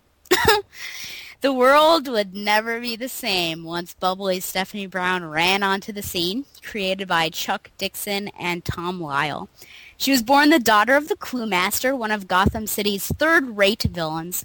But luckily for us, Stephanie did not inherit her father's penchant for crime, as she tailored a costume for herself and deemed herself spoiler, helping Batman and Robin, Tim Drake at the time, take down Clue Master. Once Tim decided to hang up the cape for his father's sake, and after spying what she thought was some hanky-panky between Tim and another girl, Stephanie created her own Robin costume, snuck into the Batcave, and demanded that Batman train her as the new Robin. Despite his past belief that Stephanie was an inept crime fighter, Batman accepted her, put her through several months of intensive training, and made her a costume with the same modifications as Tim's. As Robin, she patrolled with Batman, and for a time seemed like a capable replacement for Tim, but unfortunately for disobeying his orders on 2 missions, Batman later stripped her of the costume, that figuratively, and told her that she was done. You are done being a hero, because he couldn't trust her in the field. But hey, you all listen to Rank the Batman Part 1 Robin, so you all know this, yeah? Mm-hmm. So let's go on after that. Stephanie, she wanted acceptance, especially by Batman. So she came up with a wonderful plan to prove herself to Batman by stealing one of his long-range plans for dealing with the entirety of Gotham's criminal underworld. Now, since this plan was predicated on the involvement of Matches Malone, whom she did not know was actually one of Batman's alter egos, the plan unraveled quicker than a yarn ball given to a tiger. The result was a citywide gang war, Batman War Games, anyone? Ugh. In which Stephanie was captured by the Black Mask. Some torture porn ensues. Joe, hey Joe. She escapes and dies at... she escapes and dies at Leslie Tompkins' clinic as Batman sat beside her. Batman later found evidence that vital medical treatment that could have saved Spoiler's life had been denied by his longtime trusted ally, Leslie Tompkins, who had fled to Africa in shame. When confronted by Batman, Tompkins, in tears, claimed that she willfully withheld treatment to Spoiler in the hopes that Batman would see the violence he caused and give up his mantle. Batman had personally exiled Leslie from the United States, informing her that if she ever returned, he would make sure that she was prosecuted in the fullest extent of the law, but hey, enough about her. Then a spoiler appeared within the pages of Gotham Underground. Now, although her identity was not concretely revealed, it had been shown that she had blonde hair and she knew Tim Drake's secret identity, so people were rightly confused. In fact, it was then later revealed in the Robin Spoiler special that Stephanie Brown did not die, say what, but was severely wounded only to the point of death, not to death itself. So Stephanie survived and accompanied Dr. Tompkins to Africa, where she worked as a missionary during her recovery. After recovering, Stephanie returned to the U.S. and took up her former identity as Spoiler and resumed her friendship with Drake after announcing her return to her mother. Stephanie enrolled in the same school with Tim under an assumed name to prevent those criminals who think her already dead, to prevent them from resuming their attacks on her in real life.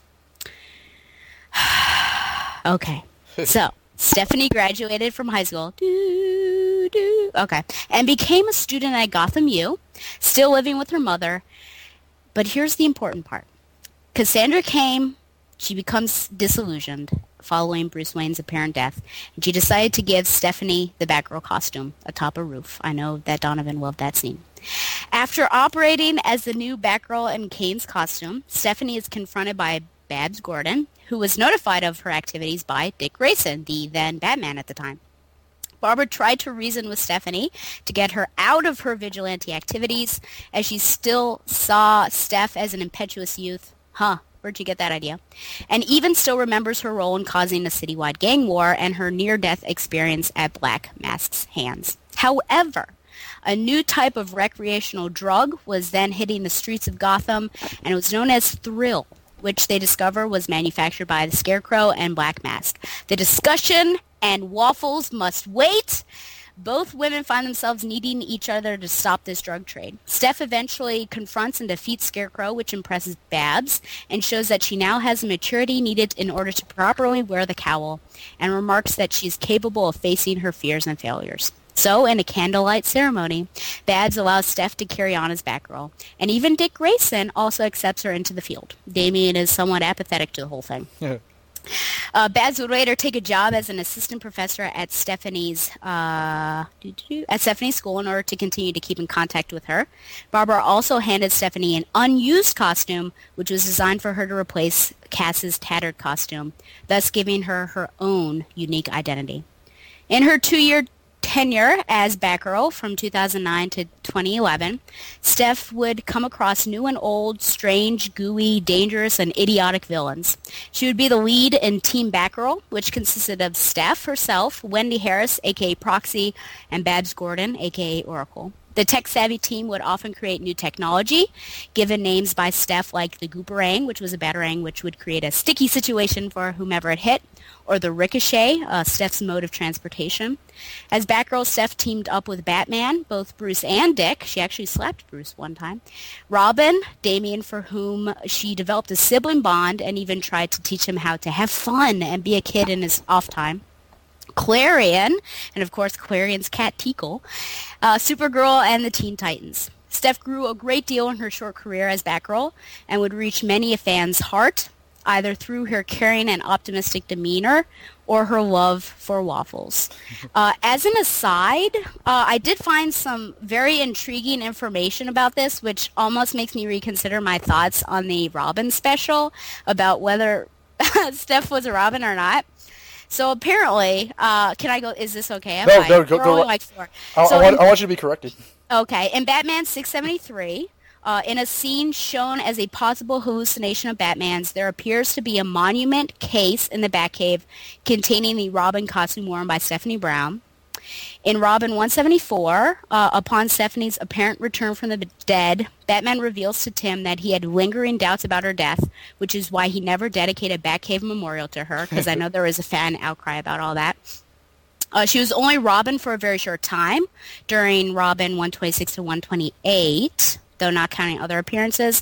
But in narrative time, according to Robin's War Journal from Batman War Games, she was Robin for 71 days, so longer than it seems. And then finally, when Alfred asks if Batman's acceptance of Stephanie as Robin was conceived by him as only a temporary measure from the outset and constituted part of a deceptive and manipulative effort to lure Tim back to the Cape, Batman evades the question.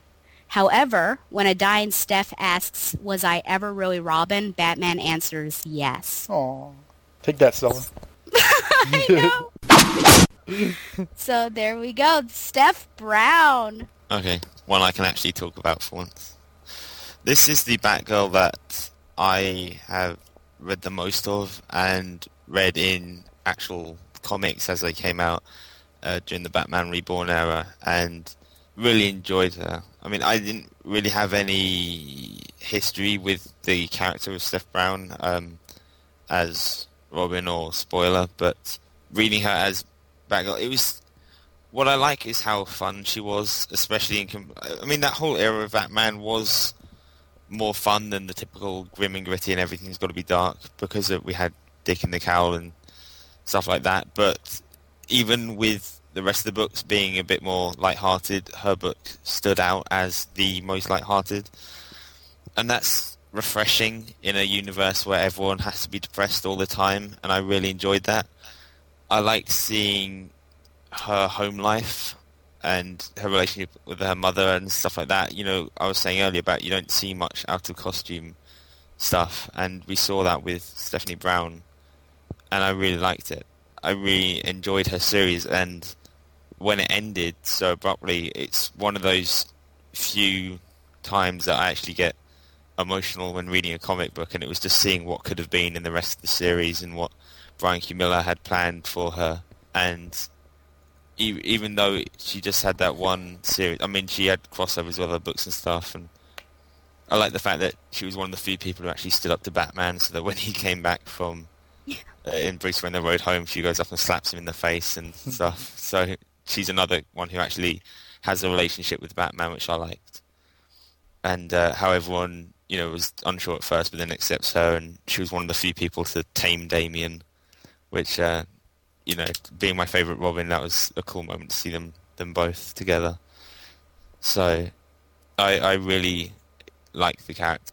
I think that Stephanie Brown is a really cool character and a really good Batgirl.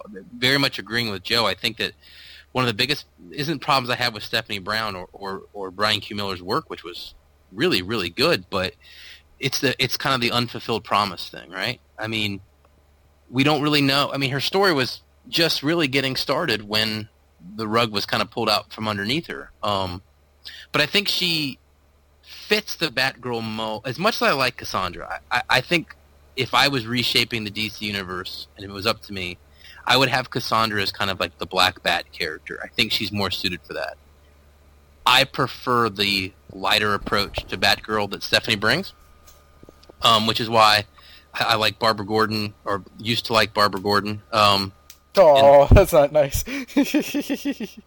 There's sometimes when things get bad, and the past couple months have been brutal, but, you know, I like that lighter feel. Brian Q. Miller's Batgirl with Stephanie Brown.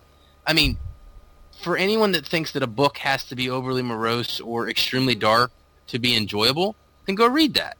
I mean, it's a great comic. And I know this isn't something we talk about a lot, but I have a daughter who's 10 now who does read some comics, and that's one of the things that I can let her read. It's an all ages comic, but it's still entertaining for me as an adult to read it. I really, really, really appreciated the tone that was going on when Stephanie was Batgirl. So I think she's a great character. And I think it's funny that some of the modern interpretations that we see of Batgirl now are really more based on Stephanie. I don't know if anybody else here, I'm sure some people listening have played the Injustice video game that is out now that features Batgirl in it. And although she has red hair, that character is clearly Stephanie Brown. I mean, she makes wisecracks between rounds. I mean, it's clearly Stephanie Brown Batgirl. I know it has red hair, and she says it's Barbara Gordon, but that character is based on Stephanie. Which, to me, it's just unfortunate that she was canceled. I think Stephanie's a lot of fun, and I think she was a natural progression of the character coming off Cassandra. And I think that my only problem with Stephanie is that her story ended before we got a completion to it. So, yeah, I love Stephanie. I like all her backstory, too, before she was Batgirl, which is something that I know we're not really talking about here, but I think that she had a great journey to becoming Batgirl. Mm-hmm. And I really wish we'd got to see more of that character. And it's extremely unfortunate that just like Cassandra, she is on hiatus island, you know, and not to be seen from. And place. It's an awful place, you know. But at least her and Cassandra, which were friends, get to hang out. So, yeah. You know, they're there together. But, yeah, I just I don't see how anybody could not enjoy the character of Stephanie, to be totally honest with you. And I think she's absolutely amazing. She's a great character. Yeah, Stephanie Brown, I like her. I really like her. I kind of, you know, I've been following Stephanie Brown since her spoiler days in the pages of Robin. And I regrettably remember, like, before War Games, I was actually thinking, you know, would be an interesting story for Robin if you killed her. Not that I just like the character, but it would be interesting if she died and like, that caused an entire quagmire. Gosh. Yeah, so like go back in time and beat up, I guess, 10-year-old Donovan. Anyway, and then get arrested for doing so. Anyway, but no, I mean, I've always enjoyed the character. It's funny because I think she's one of those characters who's like not really written to be annoying, but like a character that routinely the people in the comic books didn't really care for. Because even before Tim and her were dating, Tim was always very much like go home, Steph, and she would repeatedly say, "I used to hate it when you called my name. Knock it off, Steph. This isn't a date." And then like he would kiss her. I sent you those issues, Stella. But I think though as Batgirl, she's a lot of fun. I think that she, if you were kind of, you know, play Doctor Who with this, you would have Barbara Gordon regenerate into Cassandra Cain and then regenerate into Stephanie Brown. And it is more of a natural progression because one is different than the other. Obviously with Cass in the middle, it would have to be. But I mean, I think Stephanie is like probably the brightest character in the DC universe, or not the DC universe maybe, but like possibly. But like in the Batman family, in the Batman universe, I think she's a brighter, more upbeat character than Barbara is. And that's not to say that Barbara as Batgirl is ever morose, but I think that Barbara Gordon as Batgirl is really kind of like sly and fun. Stephanie is a bit more of like, you know, like a, you know, I don't know, because she's a lot younger, I think that just allows for her personality to shine more, because she's really one of those characters who I truly don't think there's any difference between her, or any major difference between her in the Cal and her, you know, at college. In fact, I remember very well, like, as the Robin special was winding down, I may have made the mistake of saying that she wasn't different from spoiler to Robin to Batgirl, and Stella was mumbling in the background, "You're so wrong." But I think that there is there is something to attach to in Batgirl. I think that is the story behind there is her story of progression and development. Because so much of her legacy is the Bat character who really wasn't trained well. You know, she was daughter of Cluemaster, and she probably shouldn't even be doing it. Even to the last issue of Robin, Tim still maintained that she shouldn't have been a vigilante. And it's interesting for her to be made Batgirl because, one, it proves him dead wrong. But also, it kind of just goes to show what what a character can become eventually. I think that it's a really cool thing for Stephanie to... For the overall story of Batman to be the daughter of a criminal and, be an amateur crime fighter and eventually make her way up to Batgirl. And I liked in the final issue how we see that she could have even become, the first female Nightwing. That would have been awesome to see. Mm-hmm. And I think that really, really lends itself to making the character very, very appealing. I mean, besides the fact that her personality is just tons of fun. And again, a lot like Cassandra, I think, or they'll even think more so, her backstory isn't the greatest. I mean, she kind of had a criminal father. Her mom was a pill popping drug addict before she got her crap together and became a doctor. She was abused as a child. She had a unplanned pregnancy. She was presumed dead after she was beaten and shot and tortured. She's not had the easiest life. I remember when Stella was talking to people who were making the Batgirl Spoiled web series, and they were describing how dark her backstory was. And that's true, but the character is almost permanently upbeat. I mean, it's really rare to see Stephanie Brown ever sink to the level of because I think at one point or another, every single other member of the Bat family can get a bit too serious. Tim, Barbara, Nightwing. I think they all kind of have that sort of personality edge to them. Whereas Stephanie always kind of keeps us a bright smile. Always turns her frown upside down, and that's really appreciable in a Batman comic. And I think that existentially. The fact that Batman's influence has kind of made her, in a very abstract way to become Batgirl, just by nature of, what she wants to do and what she eventually leads up to becoming in her destiny, is really, really cool. So yeah, I like her. I really like her. Not as much as others, but I definitely don't dislike her as much as others. So we'll find out the rest during the ranking segment. Let me just say that thank you to Donovan for doing this whole thing, because this has been kid in a candy store for me, and I just love talking about all of these girls with some of my greatest friends here. Stephanie, my heart almost grows several sizes just to think about Steph, and I almost think of myself as sort of the real world interpretation of Stephanie Brown whenever we do a TBU comic cast, because I am sort of the bubbly, crazy one who sometimes makes mistakes compared to, Dustin's dark Batman.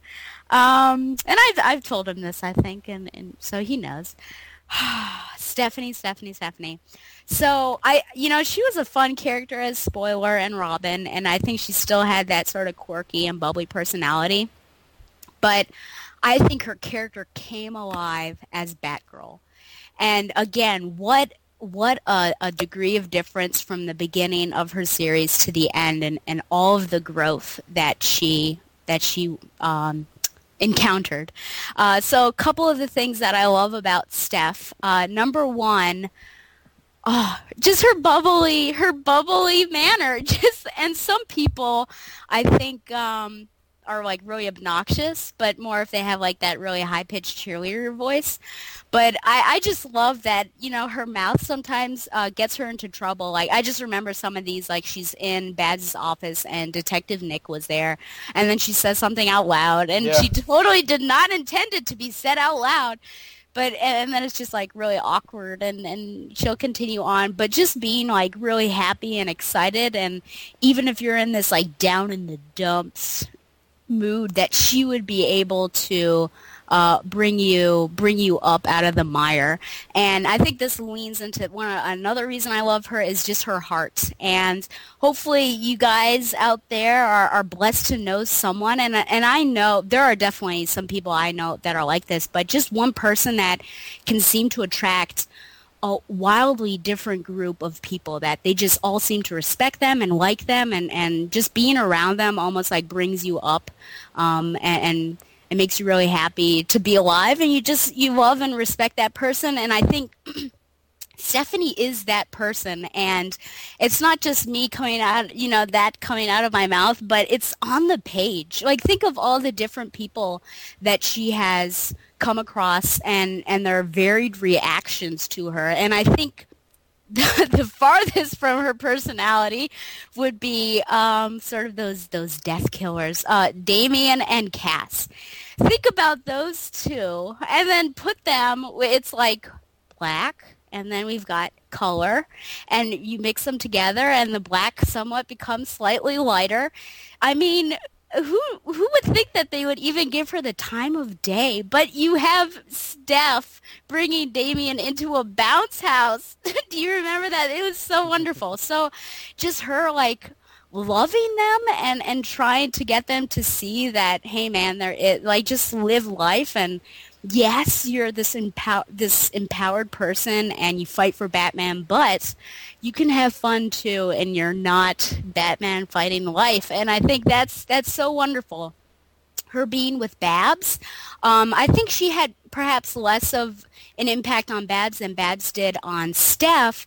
Again, we have a wonderful mentor-mentee role, and she just really respects Babs. And yeah, she sometimes goes against her wishes, but at least Babs gives a little bit more, I think, than Batman does.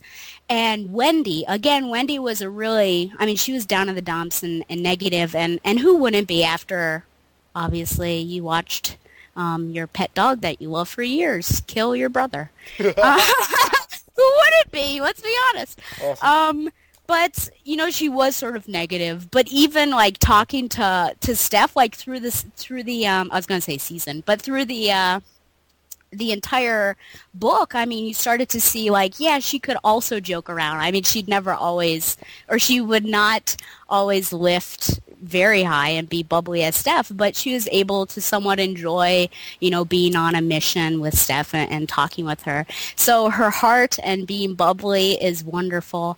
I love that Steph she makes mistakes. And I think she makes more than Babs Gordon ever did. There are very few times that on Batgirl the Oracle I'll say, well, this is a rookie mistake. Like, this was something weird that Babs should not have done. But Stephanie Brown, and it was well formatted by BQM, Brian Q. Miller, just because she made a lot in the beginning of her career. Remember that guy fell out the window? She just made sloppy errors. But as it continued on, she really started to learn from what she was doing. And I think more so than, she ever did Spoiler or even under Batman as Robin. And I think it was just, number one, getting the chance, just being given the opportunity to be a hero in her own right, not being begrudgingly given it. Because I think Batman never, honestly was open-hearted about the whole situation. But Babs, how symbolic that Babs said, yes, you can be Batgirl. The candlelight ceremony, which was always a symbolic thing for a Batman and a Robin. And just having that, and I think just that makes all the difference in the world, being told, I believe in you. You go and be Batgirl. I'm going to be here to support you and to help you out. And I think just having that support and knowing that was back there, that she was able to really grow as a character. But I think how wonderful that she does make mistakes and is able to learn from those and continue on. I did forget one of those oddball characters, Teakle. I mean, who would imagine, it was a February issue for Valentine's Day, but Teakle lost, Teakle is looking for some love, and Clarion lost Teakle and is trying to find them, and then you've got Batgirl helping him out. Who would ever imagine an issue like that? But how wonderful it is. And I think what Joe and Ed said about Steph, just that she was the light to sort of all of this darkness.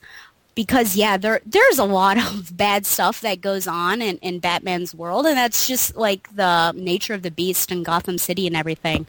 But if you can enjoy what you're doing because you feel like this cause is worth fighting for and you love the people you're working with, then you can really bring up the heaviness and the darkness of the world. And I think that is why she's so amazing. My final thing is that I think compared to the other iterations where you probably saw Batgirl 80% of the time and then the person under the mask 20. It's 50-50 for Steph. So more so than worrying about her as Batgirl, you're worrying about her as a person. And I'm not as well-versed. I read her as Robin to prepare for that special. Spoiler, I've seen touch and go, especially with whenever she countered Cass or whatever. But I didn't really know, who is this Stephanie person? And I remember that. Yeah, so, who is she, really? But I think it's wonderful. I think you really need to know both sides of the cowl, and one certainly informs the other, and their lives are different and everything. But it's just great to love that character, and I don't know if there's anything else. Waffles. I mean, who else would love Waffles as much as Steph does? Or her past, I guess, would be the last thing I would talk about. So again, we have more of a tragic past than Babs Gordon, perhaps not as awful as Cass, but it's still in its own right. But I think it speaks true to her heart and her strength of character that she didn't go the path of her father, or, she sort of had this deadbeat mom, because that is a lot. People can say, I've got all of this against me and I'm going to fight it. But it's a lot. I mean, that's a day in, day out sort of thing, and that's a lot of influence speaking into your life. So to fight against that and really come through speaks volumes for the character. So, yes, love Cass. I do love Cass. That's right. Love Steph Brown for sure. And I love that what's amazing is that they really went off on their own, and Team Batgirl became something really special and able to create all these different things. So not only a Batarang, we don't have a weapons purse like Babs Gordon had, but they're creating new things, and Steph is really having fun with that. And Purple is the new thing, and I think Ed was correct. I think Steph has really influenced a lot of people, because I think that Purple within the New 52 Babs outfit wouldn't be there if Steph hadn't really brought it around. And to speak personally, purple has become my favorite color out of nowhere. Blue had been it for 20 years, and then all of a sudden Steph in day in and day out, and all of a sudden purple is my favorite color. And all these students ask me if I love purple because I wear purple a lot. So there you go. That's her speaking into my own life. But thank you. We're sometimes negative. I know that I'm negative now because of New 52, but I'm just really thankful for awesome characters that we've encountered and that we've talked about in this, because as a comics reader, as a podcaster, as a Batgirl lover, these are the people this is the reason why I love it. So I do thank you, whoever really I can thank. And now, Zaius' Radio Hour. Yes, let's do it.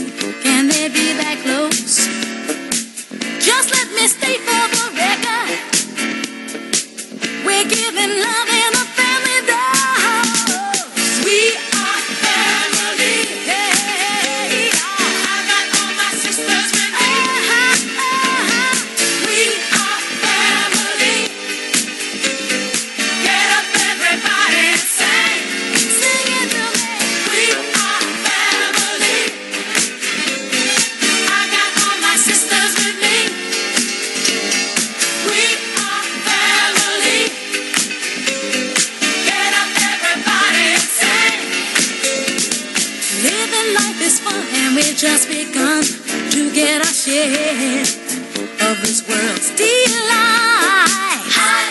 High hopes we have for the future and our goals in sight. We know we don't get depressed. Here's what we call our golden rule. Have faith in you and the things you do. You won't go wrong. Oh no, this is our family jewel. We are family. Sing it to me. I got all my sisters with me. Sing it to me. We are family. I can hear you, God. Everybody sing. We have faith in you and the things you do. Hey, hey, I got all my sisters with me. Sisters. We are family. Get up, y'all. Get up, everybody sing. Hey, hey, we are family. I got my sisters with me. I got all my sisters with me. Everybody. Hey, hey, we are family.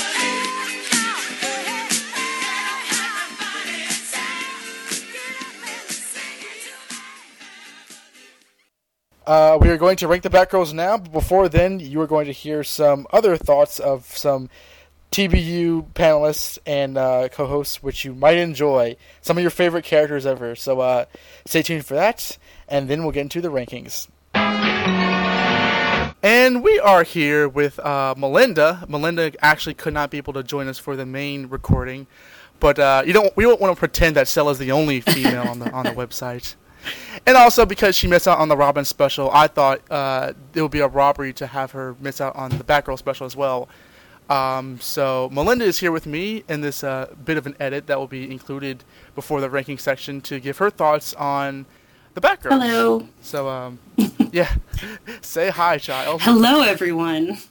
So I'm going to ask you what I asked the other panel members, Melinda. Generally, as a Batman fan, and as a fan of the Batman characters, what are your general thoughts on Batgirl as a concept? Because we've had more than one, so it's kind of become the sort of mantle that people take. What are your thoughts on the idea of Batgirl? Do you have anything to say about her relation to in the mythology, Barbara Gordon? Just in general, your general thoughts on the inclusion of Batgirl in Batman supporting cast. Excuse me. Well, I do think she's an important character to have. I recognize she was introduced to try to sort of balance things out gender-wise. But I think that she plays a very different role than Robin does because, as we've seen, Batgirl, more than Robin, is a mantle that is passed rather than inherited. Barbara did leave the role. She was forced to, and she became Oracle. But she was very much the one who gave permission to Cass to become Batgirl. Whereas with the Robins, you've got Dick leaving the role and Bruce saying, I don't need you. I'll get another one just like you, and he'll be better than you. So the role is less filled with bitterness on some people's parts. And when you had Stephanie take over from Cassandra saying, no, you take the costume. It's your time. You've earned it. So I think inherently that casts the role in a different light, both in the characters' minds and in the readers' minds. Does she add any sort of and this is kind of mandatory, not to just judge you solely by your sex, but does she add any sort of edge or any sort of interest because she is a popular female, one of the more popular female characters in the Batman comics? Does that make you more interested, or does that is that patronizing, or is it just she's whatever character? Well, I think it's a really interesting question because it's not one that's going to be asked of a male reader. So my gender does, in a sense, qualify the question. When I first started picking up Batgirl, it was not because she was a female character. It was simply because she fell under the Batman Reborn title. I don't think that she is necessarily more or less interesting to female readers. I think, as I've always said, if the story is good, you will get readers. And if you get someone who is reading it solely for the gender of the character, then it almost to me seems like they are not necessarily reading comics for the right reason. So I don't particularly find her more or less interesting or more or less relatable because she's a female. It ultimately depends on what she goes through as a character, what her stories are. Everything that goes on with her contributes in a much, much bigger way than her gender does, or my gender does as a reader. Okay, that seems like a realistic answer. I don't know what I was expecting. And like, but finally, before we get into the main three Batgirls, do you have any sort of thoughts or anything to say at all about like sort of outliers that are kind of left out of the popular canon? Betty Kane was the first as Bat Girl in the Silver Age, and then during No Man's Land we had the Huntress, Helena Bertinelli, briefly posed as Batgirl before the transition went to Cassandra Cain. Do you have anything to say about those two characters, or any sort of thoughts or opinions that you'd like to? I've never actually read anything where Betty Kane was Batgirl. I think that her inclusion in certain stories, in flashback scenarios, I think those are really interesting because it is a way that the writers are trying to say, don't discount this person, don't discount her just because she's not in main continuity. And I think that's a really nice touch on those writers' behalfs.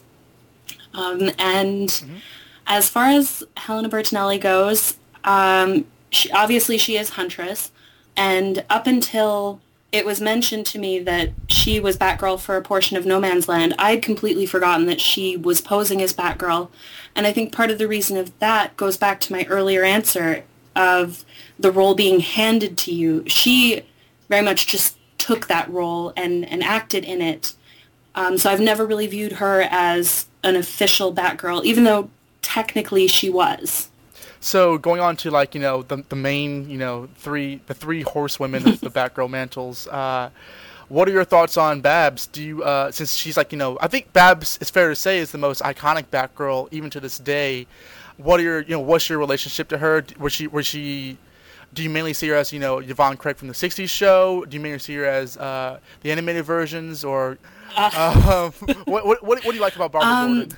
What I like about Barbara Gordon is, hands down, her tenacity. When she was introduced, she was a fumbling, klutzy Batgirl who screwed up more than she helped. And I really, it's strange to say that that's what you like about a character, but really to me it showed the underlying motivations more than anything else. She always wanted to help. She always wanted to be doing the right thing. And I think that intentions are 90% of what I like about a character. Their actions might be flawed. All actions are. They're human. But her intentions were so good, and she wanted so badly to be able to help that she went out there with, no training and high-heeled boots and a little red leather purse. She went out there to try to do the right thing and to try to help. And I think that's always admirable. Oh, and to answer your other question, because my first introduction to Barbara Gordon, or Barbara, whatever her name would have been, was Alicia Silverstone, I do kind of have a little bit of a soft spot for that character because that was the time period. Clueless had come out. Alicia Silverstone was who every little girl wanted to grow up to be, so soft spot for that portion of Batman and Robin. Were you ever... there was before the New 52, there was a big sort of like contention between comic fans as to whether, she was robbed in the Killing Joke and became Oracle, or a lot of people liked her as Oracle, but a lot of people wanted her back as Batgirl. Where do you fall on that? Did you like her as Batgirl, or did you like her as Oracle more? That is a really, really interesting question, because I did not know that people thought she had been robbed of being Batgirl.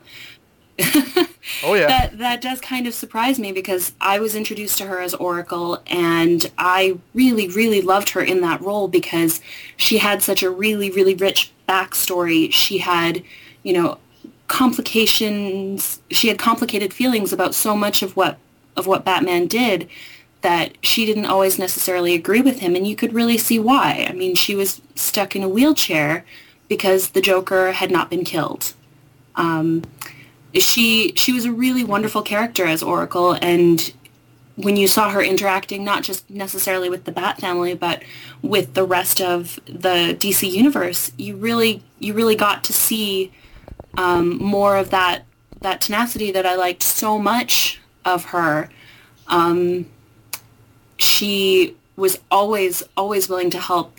She was always there for other heroes. And I think that maybe in the last little bit of the pre-New 52, her character might have been robbed a little there because she was really relegated to only interacting with the Bat family. The rest of the universe was to think that Oracle was dead. So I don't necessarily agree with that because I don't think that's something that the Barbara that I had come to know would have agreed to. But I hands down liked her as Oracle much better than I liked her as Batgirl. I think that she was a really, really great role model. I think in that role she was able to provide mentorship to the new Batgirls, and I think she was able to grow and to kind of move on a little bit in that role rather than had she stayed as Batgirl.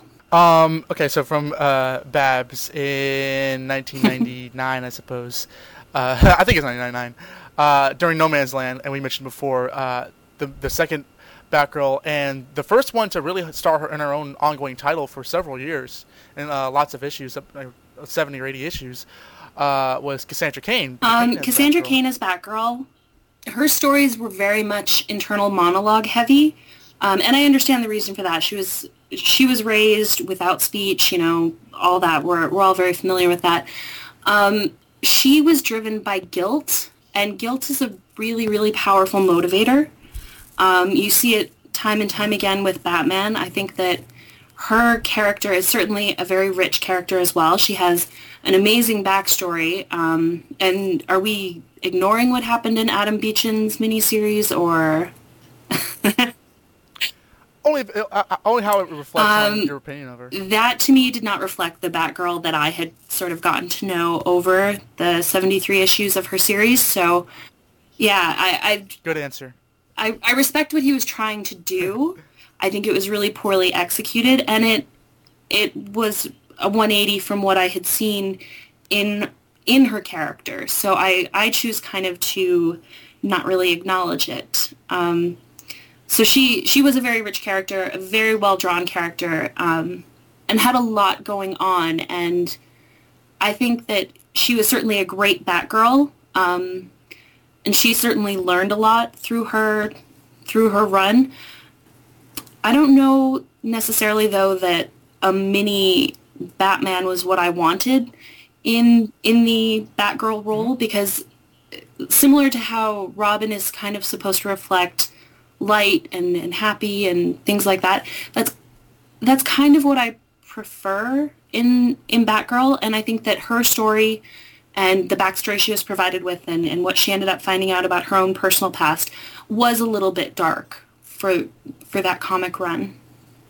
Okay. Do you so you think that it was a bit, not to denigrate it or put words in your mouth, but do you think it was a bit overcompensating? Because it was a long time at that point since Babs was Batgirl that they probably wanted something different. And do you think that it was kind of trying too hard, or do you think it was in the wrong direction? I don't necessarily think it was they were overcompensating for Babs. I think what they were trying to do was say, this girl is serious, she means business, let's give her the dark backstory, let's give her the dark stories. And I think that was also very much reflected in the Robin titles at the time. You had some really terrible things going on in there as well. And that of course goes back to in the late 80s. You had Year One, you had the first of the Dark Knight titles, and that was where comics in general started to go dark. So you had her introduction in a storyline like No Man's Land, which was a very dark portion of Gotham's history. It does make sense that she had the darker title. Mm-hmm. It's just not necessarily what I always enjoy. Okey-dokey. Well, you're in luck because the Batgirl after Cassandra was way opposite of that in terms of tone for that. First she was Spoiler, and then she was Robin, and then finally she was Batgirl. So the character we're talking about now is Stephanie Brown. Stephanie Brown, I do absolutely love. She was the first Batgirl I was introduced to as far as comics go. And she had that really light tone without simplifying the comics. She was still going through a lot of stuff, and if you are familiar with the character's history, she has gone through a lot of stuff. But what she went through it definitely did change her, but it didn't necessarily change her for the worst, or for the worse. When she was helping people, she was out there with the same motivations as Barbara was originally, to help. Yes, she felt an amount of guilt for what happened, and for the fact that her father was Cluemaster, but she was not doing it out of guilt. She was doing it out of a desire to help people. And that I will always hold as a better motivation than guilt. And so her storylines, yes, did tend to be lighter because she didn't have, two super assassins as parents. She had, let's be realistic, a D-list villain and a cracked out mom. Yeah. So she didn't come from a great family life, and realistically, she probably more than likely would have turned into a villain herself, but she didn't want that. She wanted to help. She saw what Batman and Robin were doing, and she wanted to help take down her father. And so because of her motivations, because of the tone of her stories, I thoroughly enjoyed her very, very short run. Yeah, I agree. I think in the Robin special, when we were talking about her as Robin, I kind of compared it to Dick Grayson, that like she's one of those characters. And you can say this of Barbara too, that like there's not a real difference between Stephanie Brown and her, and Stephanie Brown as Batgirl. And I think that like that's appealing in some regards, where there's this kind of character who's happy in whatever she does. And I think that you can kind of see that reflected in how the readers responded to her. Stella's Batgirl Oracle podcast really appreciates that aspect of the comic. Yeah, well, and I mean, if you want to look at how she treated people and the way she was with people, just look at the issue where she essentially kidnaps Damian and forces him to be a kid for a day. She really wanted everybody to have that equal, balanced life, and she didn't want to live her life in the shadows. That was not who she was. She wanted to be out in the sun. Mm-hmm. It'll be interesting, because this is being recorded ahead of time. It'll be interesting to see how that reflects on the panel. But for right now, you're the first one to rank them. So in terms of the Batgirls we discussed, how would you rank them? Well, from least favorite to favorite is actually chronological. Least favorite would be Barbara.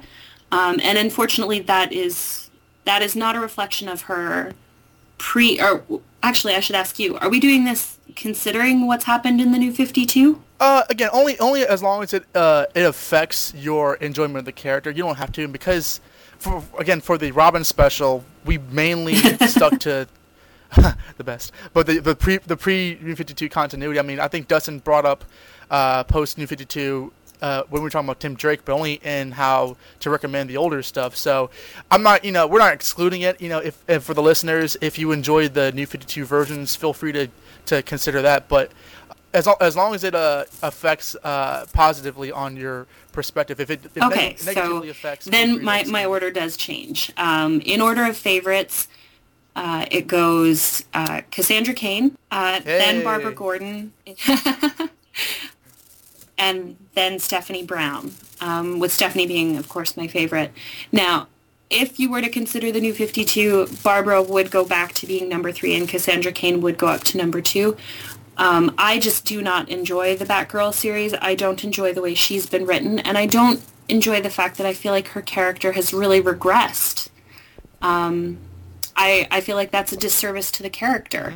Regardless of the fact that, yes, she still wants to help, all of this knowledge and personality and everything that she had gained in becoming Oracle, to me, seemed to just go away. And that was something that made me appreciate her time as Batgirl even more, was her time as Oracle. So if you are a big fan of the New 52, I'm sorry. I do apologize. But it would make me move Barbara down to number 3. But as it stands, her character beforehand puts her in the number 2 Batgirl slot. That is interesting. That's interesting that is conditional that way. I think that's cool. Anybody who listens to the Comic Cast knows that I'm not the greatest it's so bad. proponent of that so series. Bad. Feel free to edit this out, but it's so terrible. Like, what are they doing? Oh, do you know what? I stopped after number 5, and I absolutely refused to pick up anything else. I was like, I hate Alyssa, I hate Barbara, I hate everything about this series. I want to punch everybody in the face, but I can't because they're comic characters. I would really like to see DC either improve the Batgirl title as it stands right now, or bring in a different Batgirl. You know, Barbara graduated from the role for a reason. She moved on, and I think it's really terrible to have let other characters move on, such as Dick into the Nightwing role, but relegate her back to her status, you know, in the 80s. So I really think that should be strongly considered. Why are you holding her back? Yeah, it's there's no good reason for it. So I don't know. Well, I when the New 52 was announced, I was not surprised they made her Batgirl again, but I thought they would make Dick Grayson Robin again, because I thought that was it really was selective. But I think they need to be asking themselves why. Thank you, Melinda. This was hilarious. Although I don't know if the finished version will explain why it is or so, but sooner or later, you'll find out what he meant by that soon enough. Thanks once again, and we'll cut back to the usual special. See you guys next time. And listen to everyone else's rankings. And here we are. I am with Dustin, who is also couldn't make it for the Batgirl special, but he's here now to give his thoughts on Batgirls in the Batman universe. Yes, I am. So, just as I've asked the others, Dustin, I'll ask you this introductory question. Batgirl, how do you see her in Batman's history? Because she has, several different people, in her role. How do you think that Batgirl makes her mark in Batman's mythology? What kind of purpose do you think she serves? And what are your thoughts on, the character of Batgirl in general? Well, I think the character of Batgirl in general is a very important character that belongs in the Batman universe in whatever incarnation she's ever existed in, whether it be Barbara Gordon, Stephanie Brown, Cassandra Cain. There's been a number of different characters that have played this character, but it's similar in the way, the way we talked about Robin, in the way that, this character is an important part of the Bat family and deserves to be there. The reason I believe that the character is so important is, again, it gives a bit of an emotional twist to Batman that you normally wouldn't see if it was just a straight Batman story.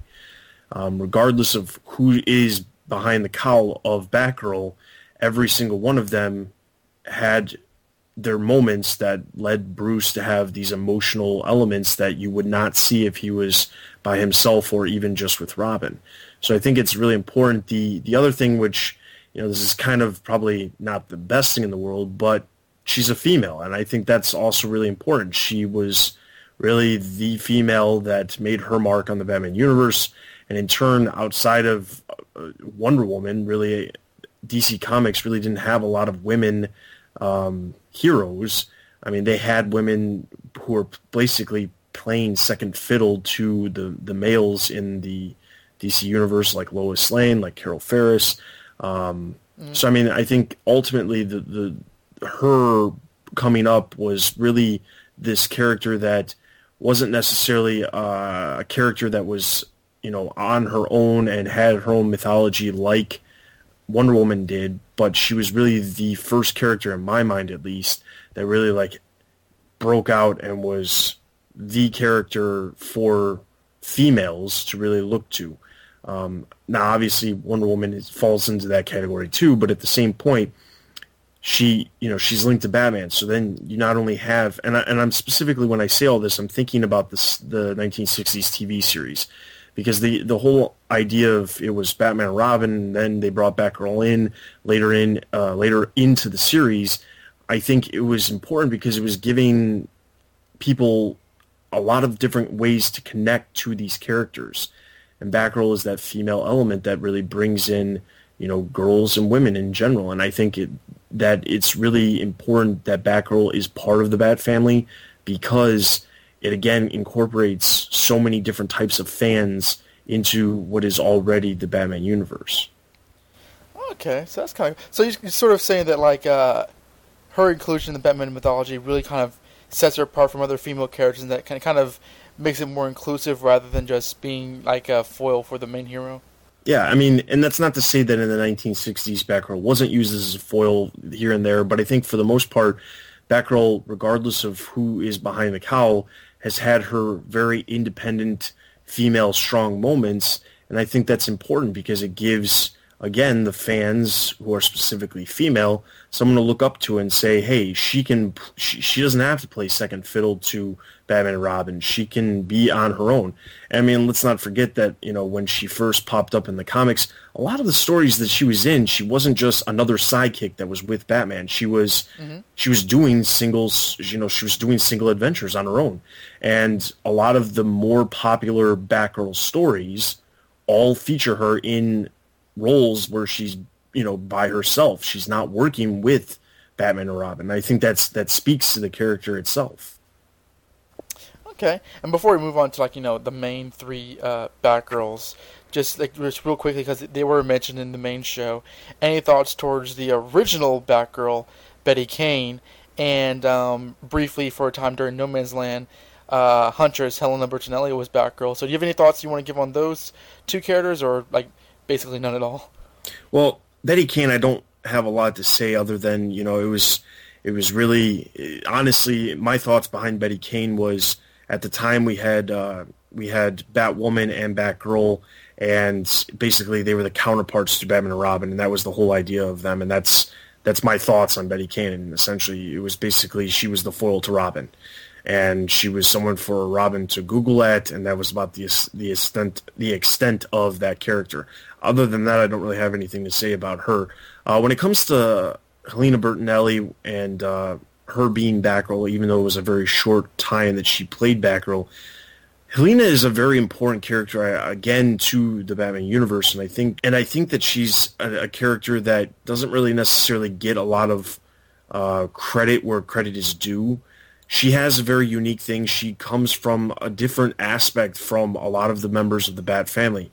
We have, Bruce and Dick, whose parents were both killed, and then Tim was kind of the one that kind of broke that mold as far as the having parents that weren't dead when they were first introduced.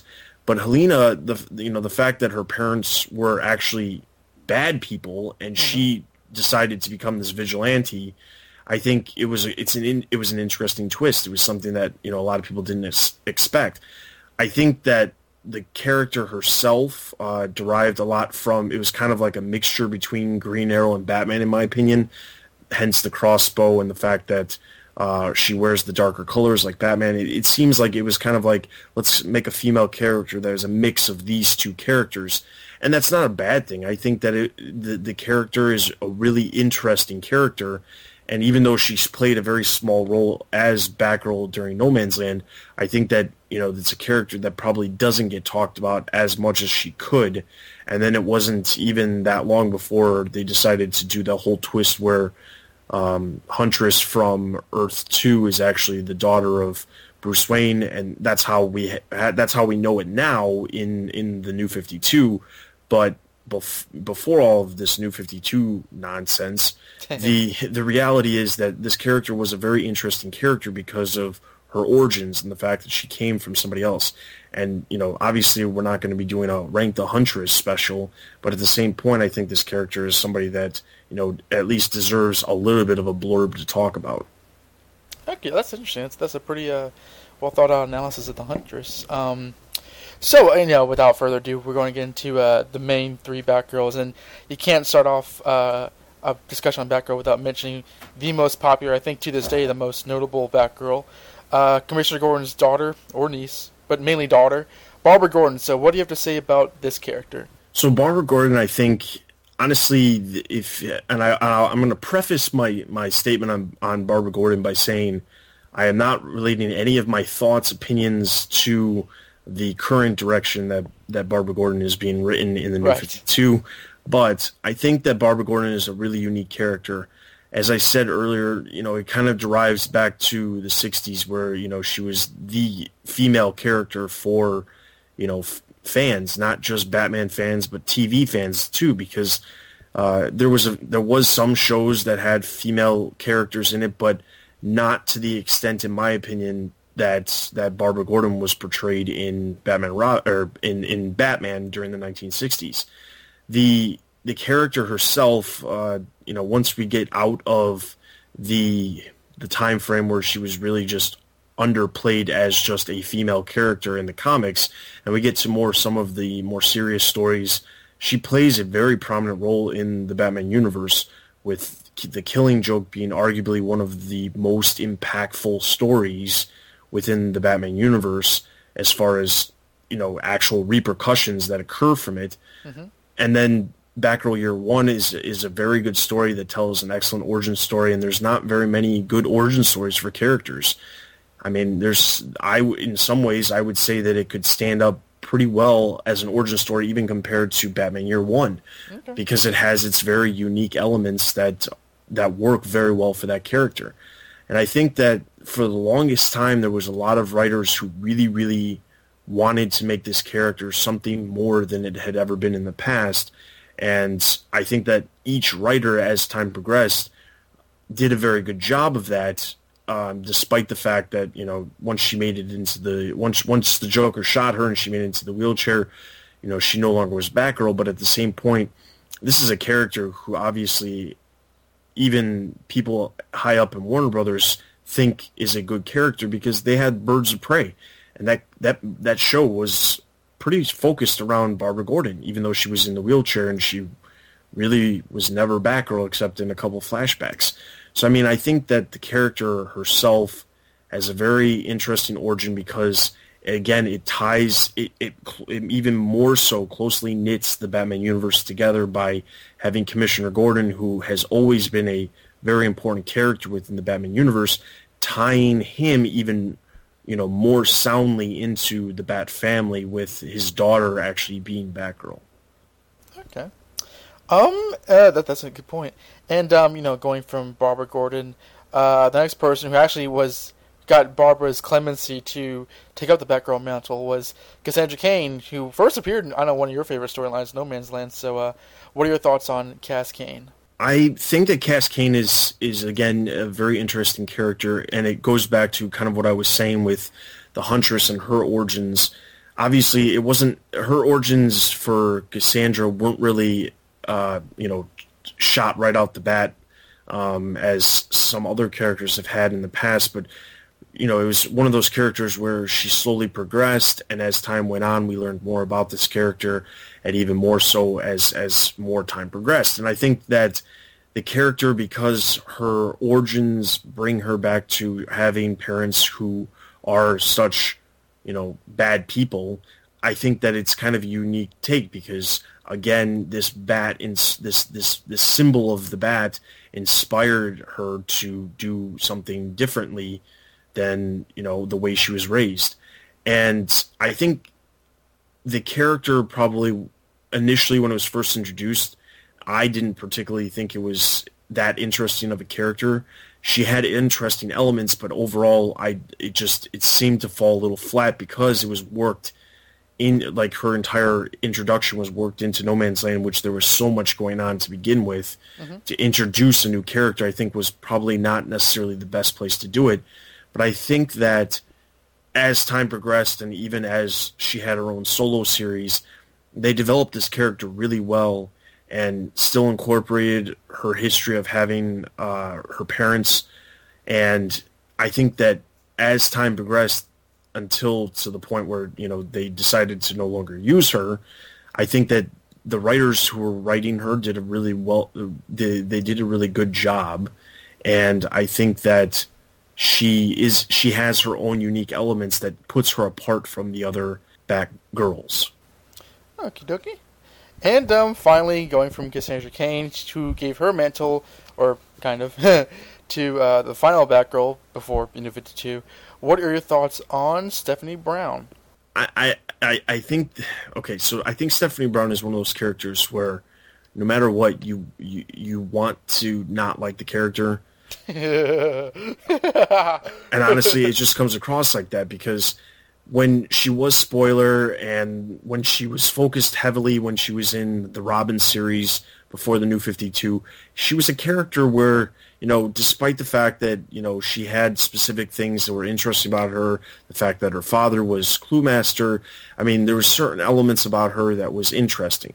And the idea of her being spoiler so that she could kind of screw over her father was kind of a cool idea. But as time progressed, they did a lot of things with the character to really, in my mind, make you want to hate the character. And I think that the only thing that kind of remedied that was when she actually became Batgirl. The fact that, right before she became Batgirl and she came back to Gotham City after she was supposedly dead but actually hidden away by Leslie Tompkins, that entire thing, again, just screams, let's hate this character because... and it all just comes down to somebody decided, they didn't want to use the character for a while, so let's make her disappear. And then someone else decided, hey, let's bring this character back. How are we going to explain this? Okay, let's explain it like this. And then again, you're sitting here thinking, so she was a very important character that changed the way Batman thought about certain things, and now she's back. Awesome. So, I mean, I don't think that I'm alone in saying that she was a character that a lot of people were, that was there to, in one way or another, not like.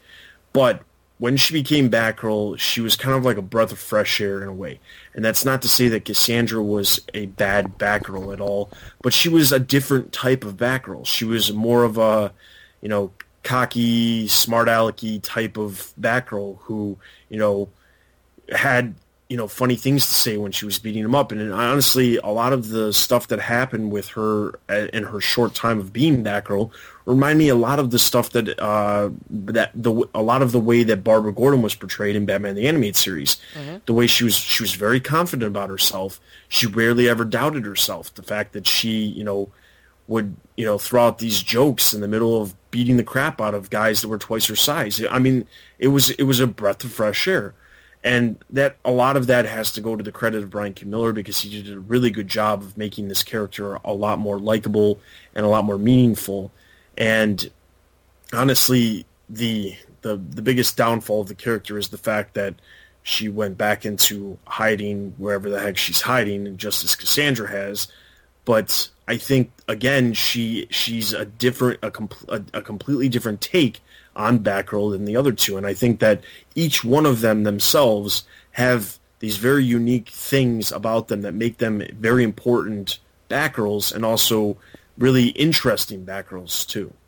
So finally, for this part of your segment, how would you rank these three Batgirls, starting from least favorite to favorite? So I thought about this long and hard, and the number 3 spot for me really wasn't an argument in my mind. It goes to Cassandra Cain, and that's specifically because, like I said earlier, her initial origin really wasn't that great.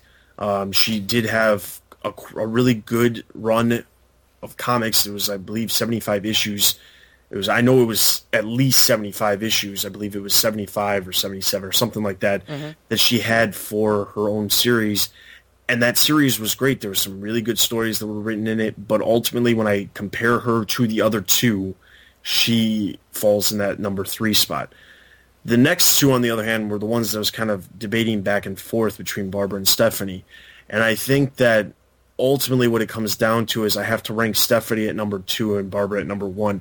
And it comes down to, despite the fact that Stephanie Brown was that breath of fresh air that specifically I myself needed within the Batman books during the time frame of when she came to be Batgirl, she just, unfortunately, in my mind, is still not that. She's still not synonymous with the name Batgirl, as well as the fact that she's not synonymous with just the idea of Batgirl. Barbara Gordon, in my mind, is the quintessential Batgirl, and I hate to agree with Dan DiDio because I really don't like agreeing with Dan DiDio, but ultimately it comes down to the fact that yes, Barbara Gordon is the most recognized Batgirl, and a lot of that has to do with the 1960s show, and a lot of that has to do with Batman the Animated Series. And even though it's upsetting to see that the fact that they've done absolutely nothing with Cassandra and Stephanie Brown within the New 52, I think that the decision to make Barbara Gordon Batgirl, despite the fact that they've done it horribly and despite the fact that everything regarding the character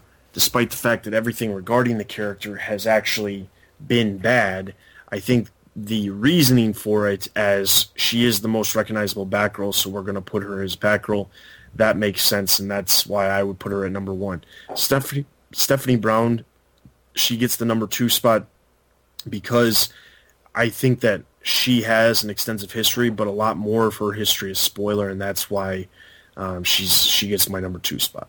Okay. Ooh. Will this be controversial? Well, you'll have to find out later on to see how the rest of the gang ranks their Batgirls, listeners. But that was the main man Dustin's rankings, and until we hear from him in the next TBU podcast, we'll get back to the special. Alright, and now we're back to rank the Batgirls finally. I mean, if you want to include Bet and Helena, feel free to. I might not.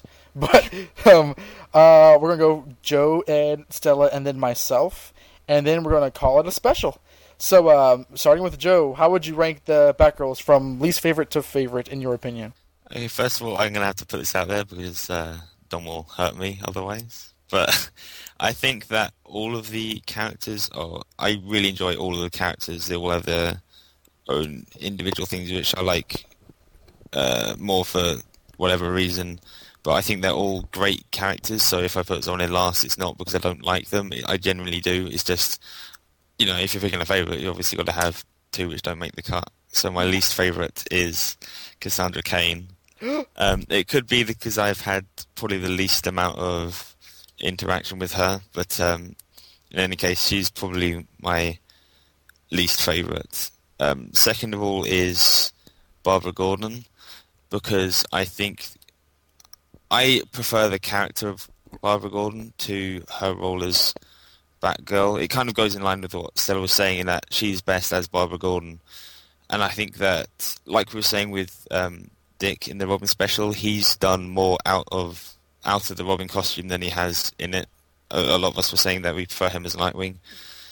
And I think that Barbara's done so much, and Don was making some really excellent points about, she really just wants to help, and that's why she became, involved in politics and things like that. And, she moved on from being Batgirl and then came back and has done a lot just because she wants to help. And I do think that the history of Batgirl is really cool, and the fact that she has so much history that really helps cement her as a really great Batgirl. I also think that her first costume is the best Batgirl costume. The gray and blue. I was about to say the black and the blue or the gray and blue. Yeah, with the weapons first or without the weapons first? I'll take it or leave it.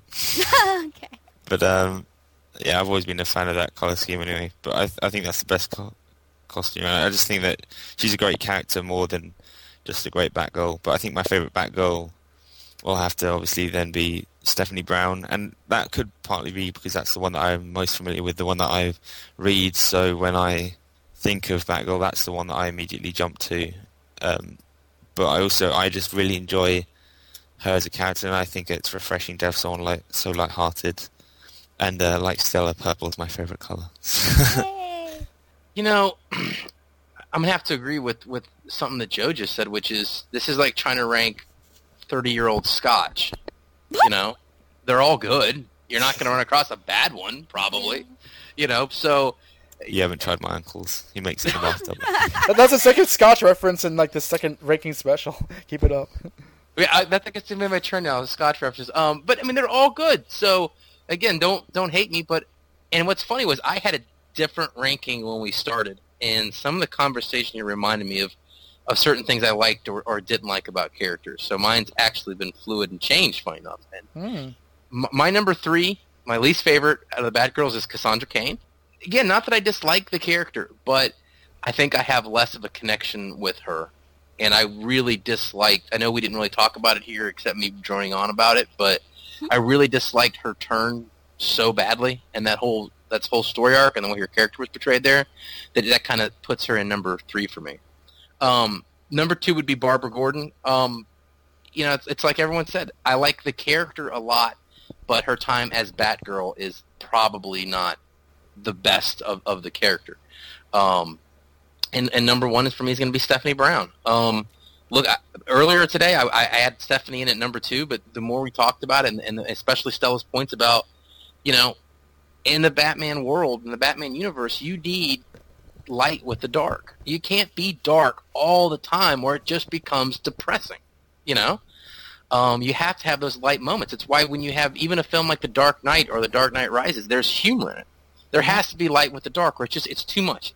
And I think that Stephanie's place in the Batman universe that is missing now it's not the fact that, Barbara is wearing the mask. It's the fact that there is no light. It's just dark. So yeah, Stephanie Brown's going to be my number one Batgirl. Okay, Stella, you're the last person to break my heart.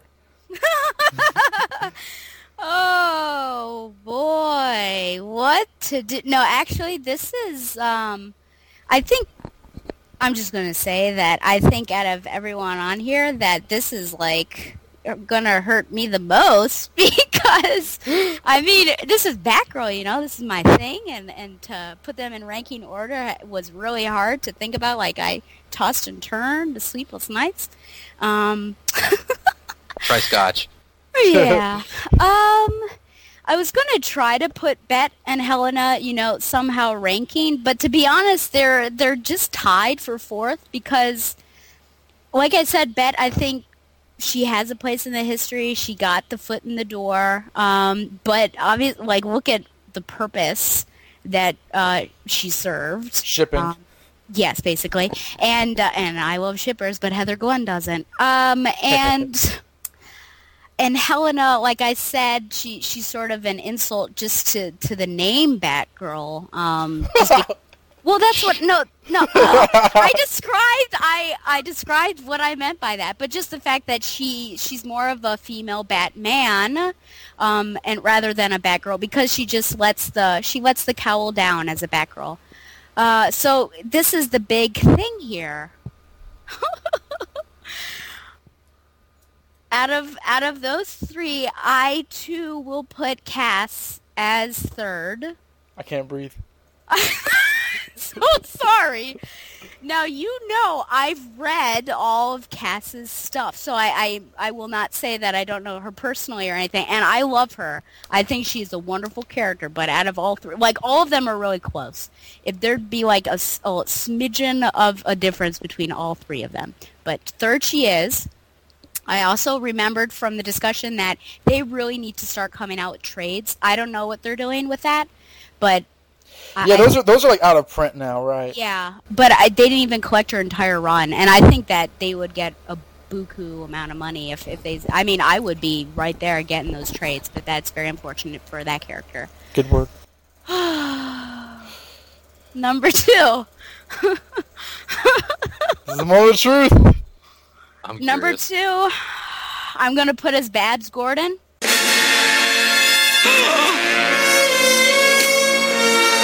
You're whining. Really? This is, I know people are probably really shocked about this. Barbara Gordon is my favorite character, period. But Stephanie Brown, for me, is my favorite Batgirl.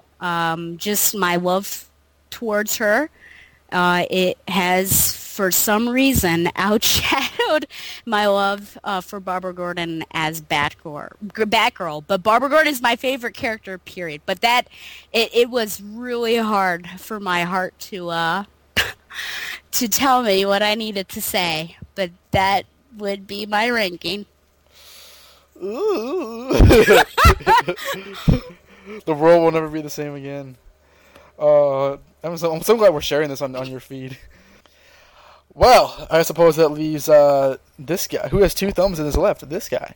So, if I were to give a word to Bat Dash Girl or Helena Bertinelli, I would say something, but I'm not. I don't know. Well, honestly, just to be kind of complete, I'll probably rank Bet last, because I have read some of her stuff. She has, I believe, 4 appearances before Barbara appears as Batgirl, and they're not really dignified. So there's that. And Helena is, while it's not bad to me, it's not really enough to establish herself as a wholly viable or interesting Batgirl compared to the other three, in my opinion.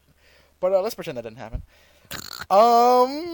This actually was a bit difficult for me as I was coming down the wire, because I think one part of this obvious, but where do 2 and 3 land? I think that my least favorite Batgirl is Barbara Gordon, and that to me is that's not really because so many people like her. Again, it's not the opposite of the cast thing or the New 52, but I think that it just comes down to the fact that the character to me is better represented and better written overall as Oracle.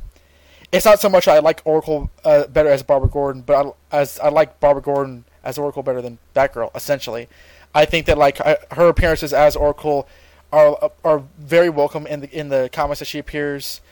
And quite honestly, I think there are times where her personality is a bit annoying, but I'm not gonna get much into that.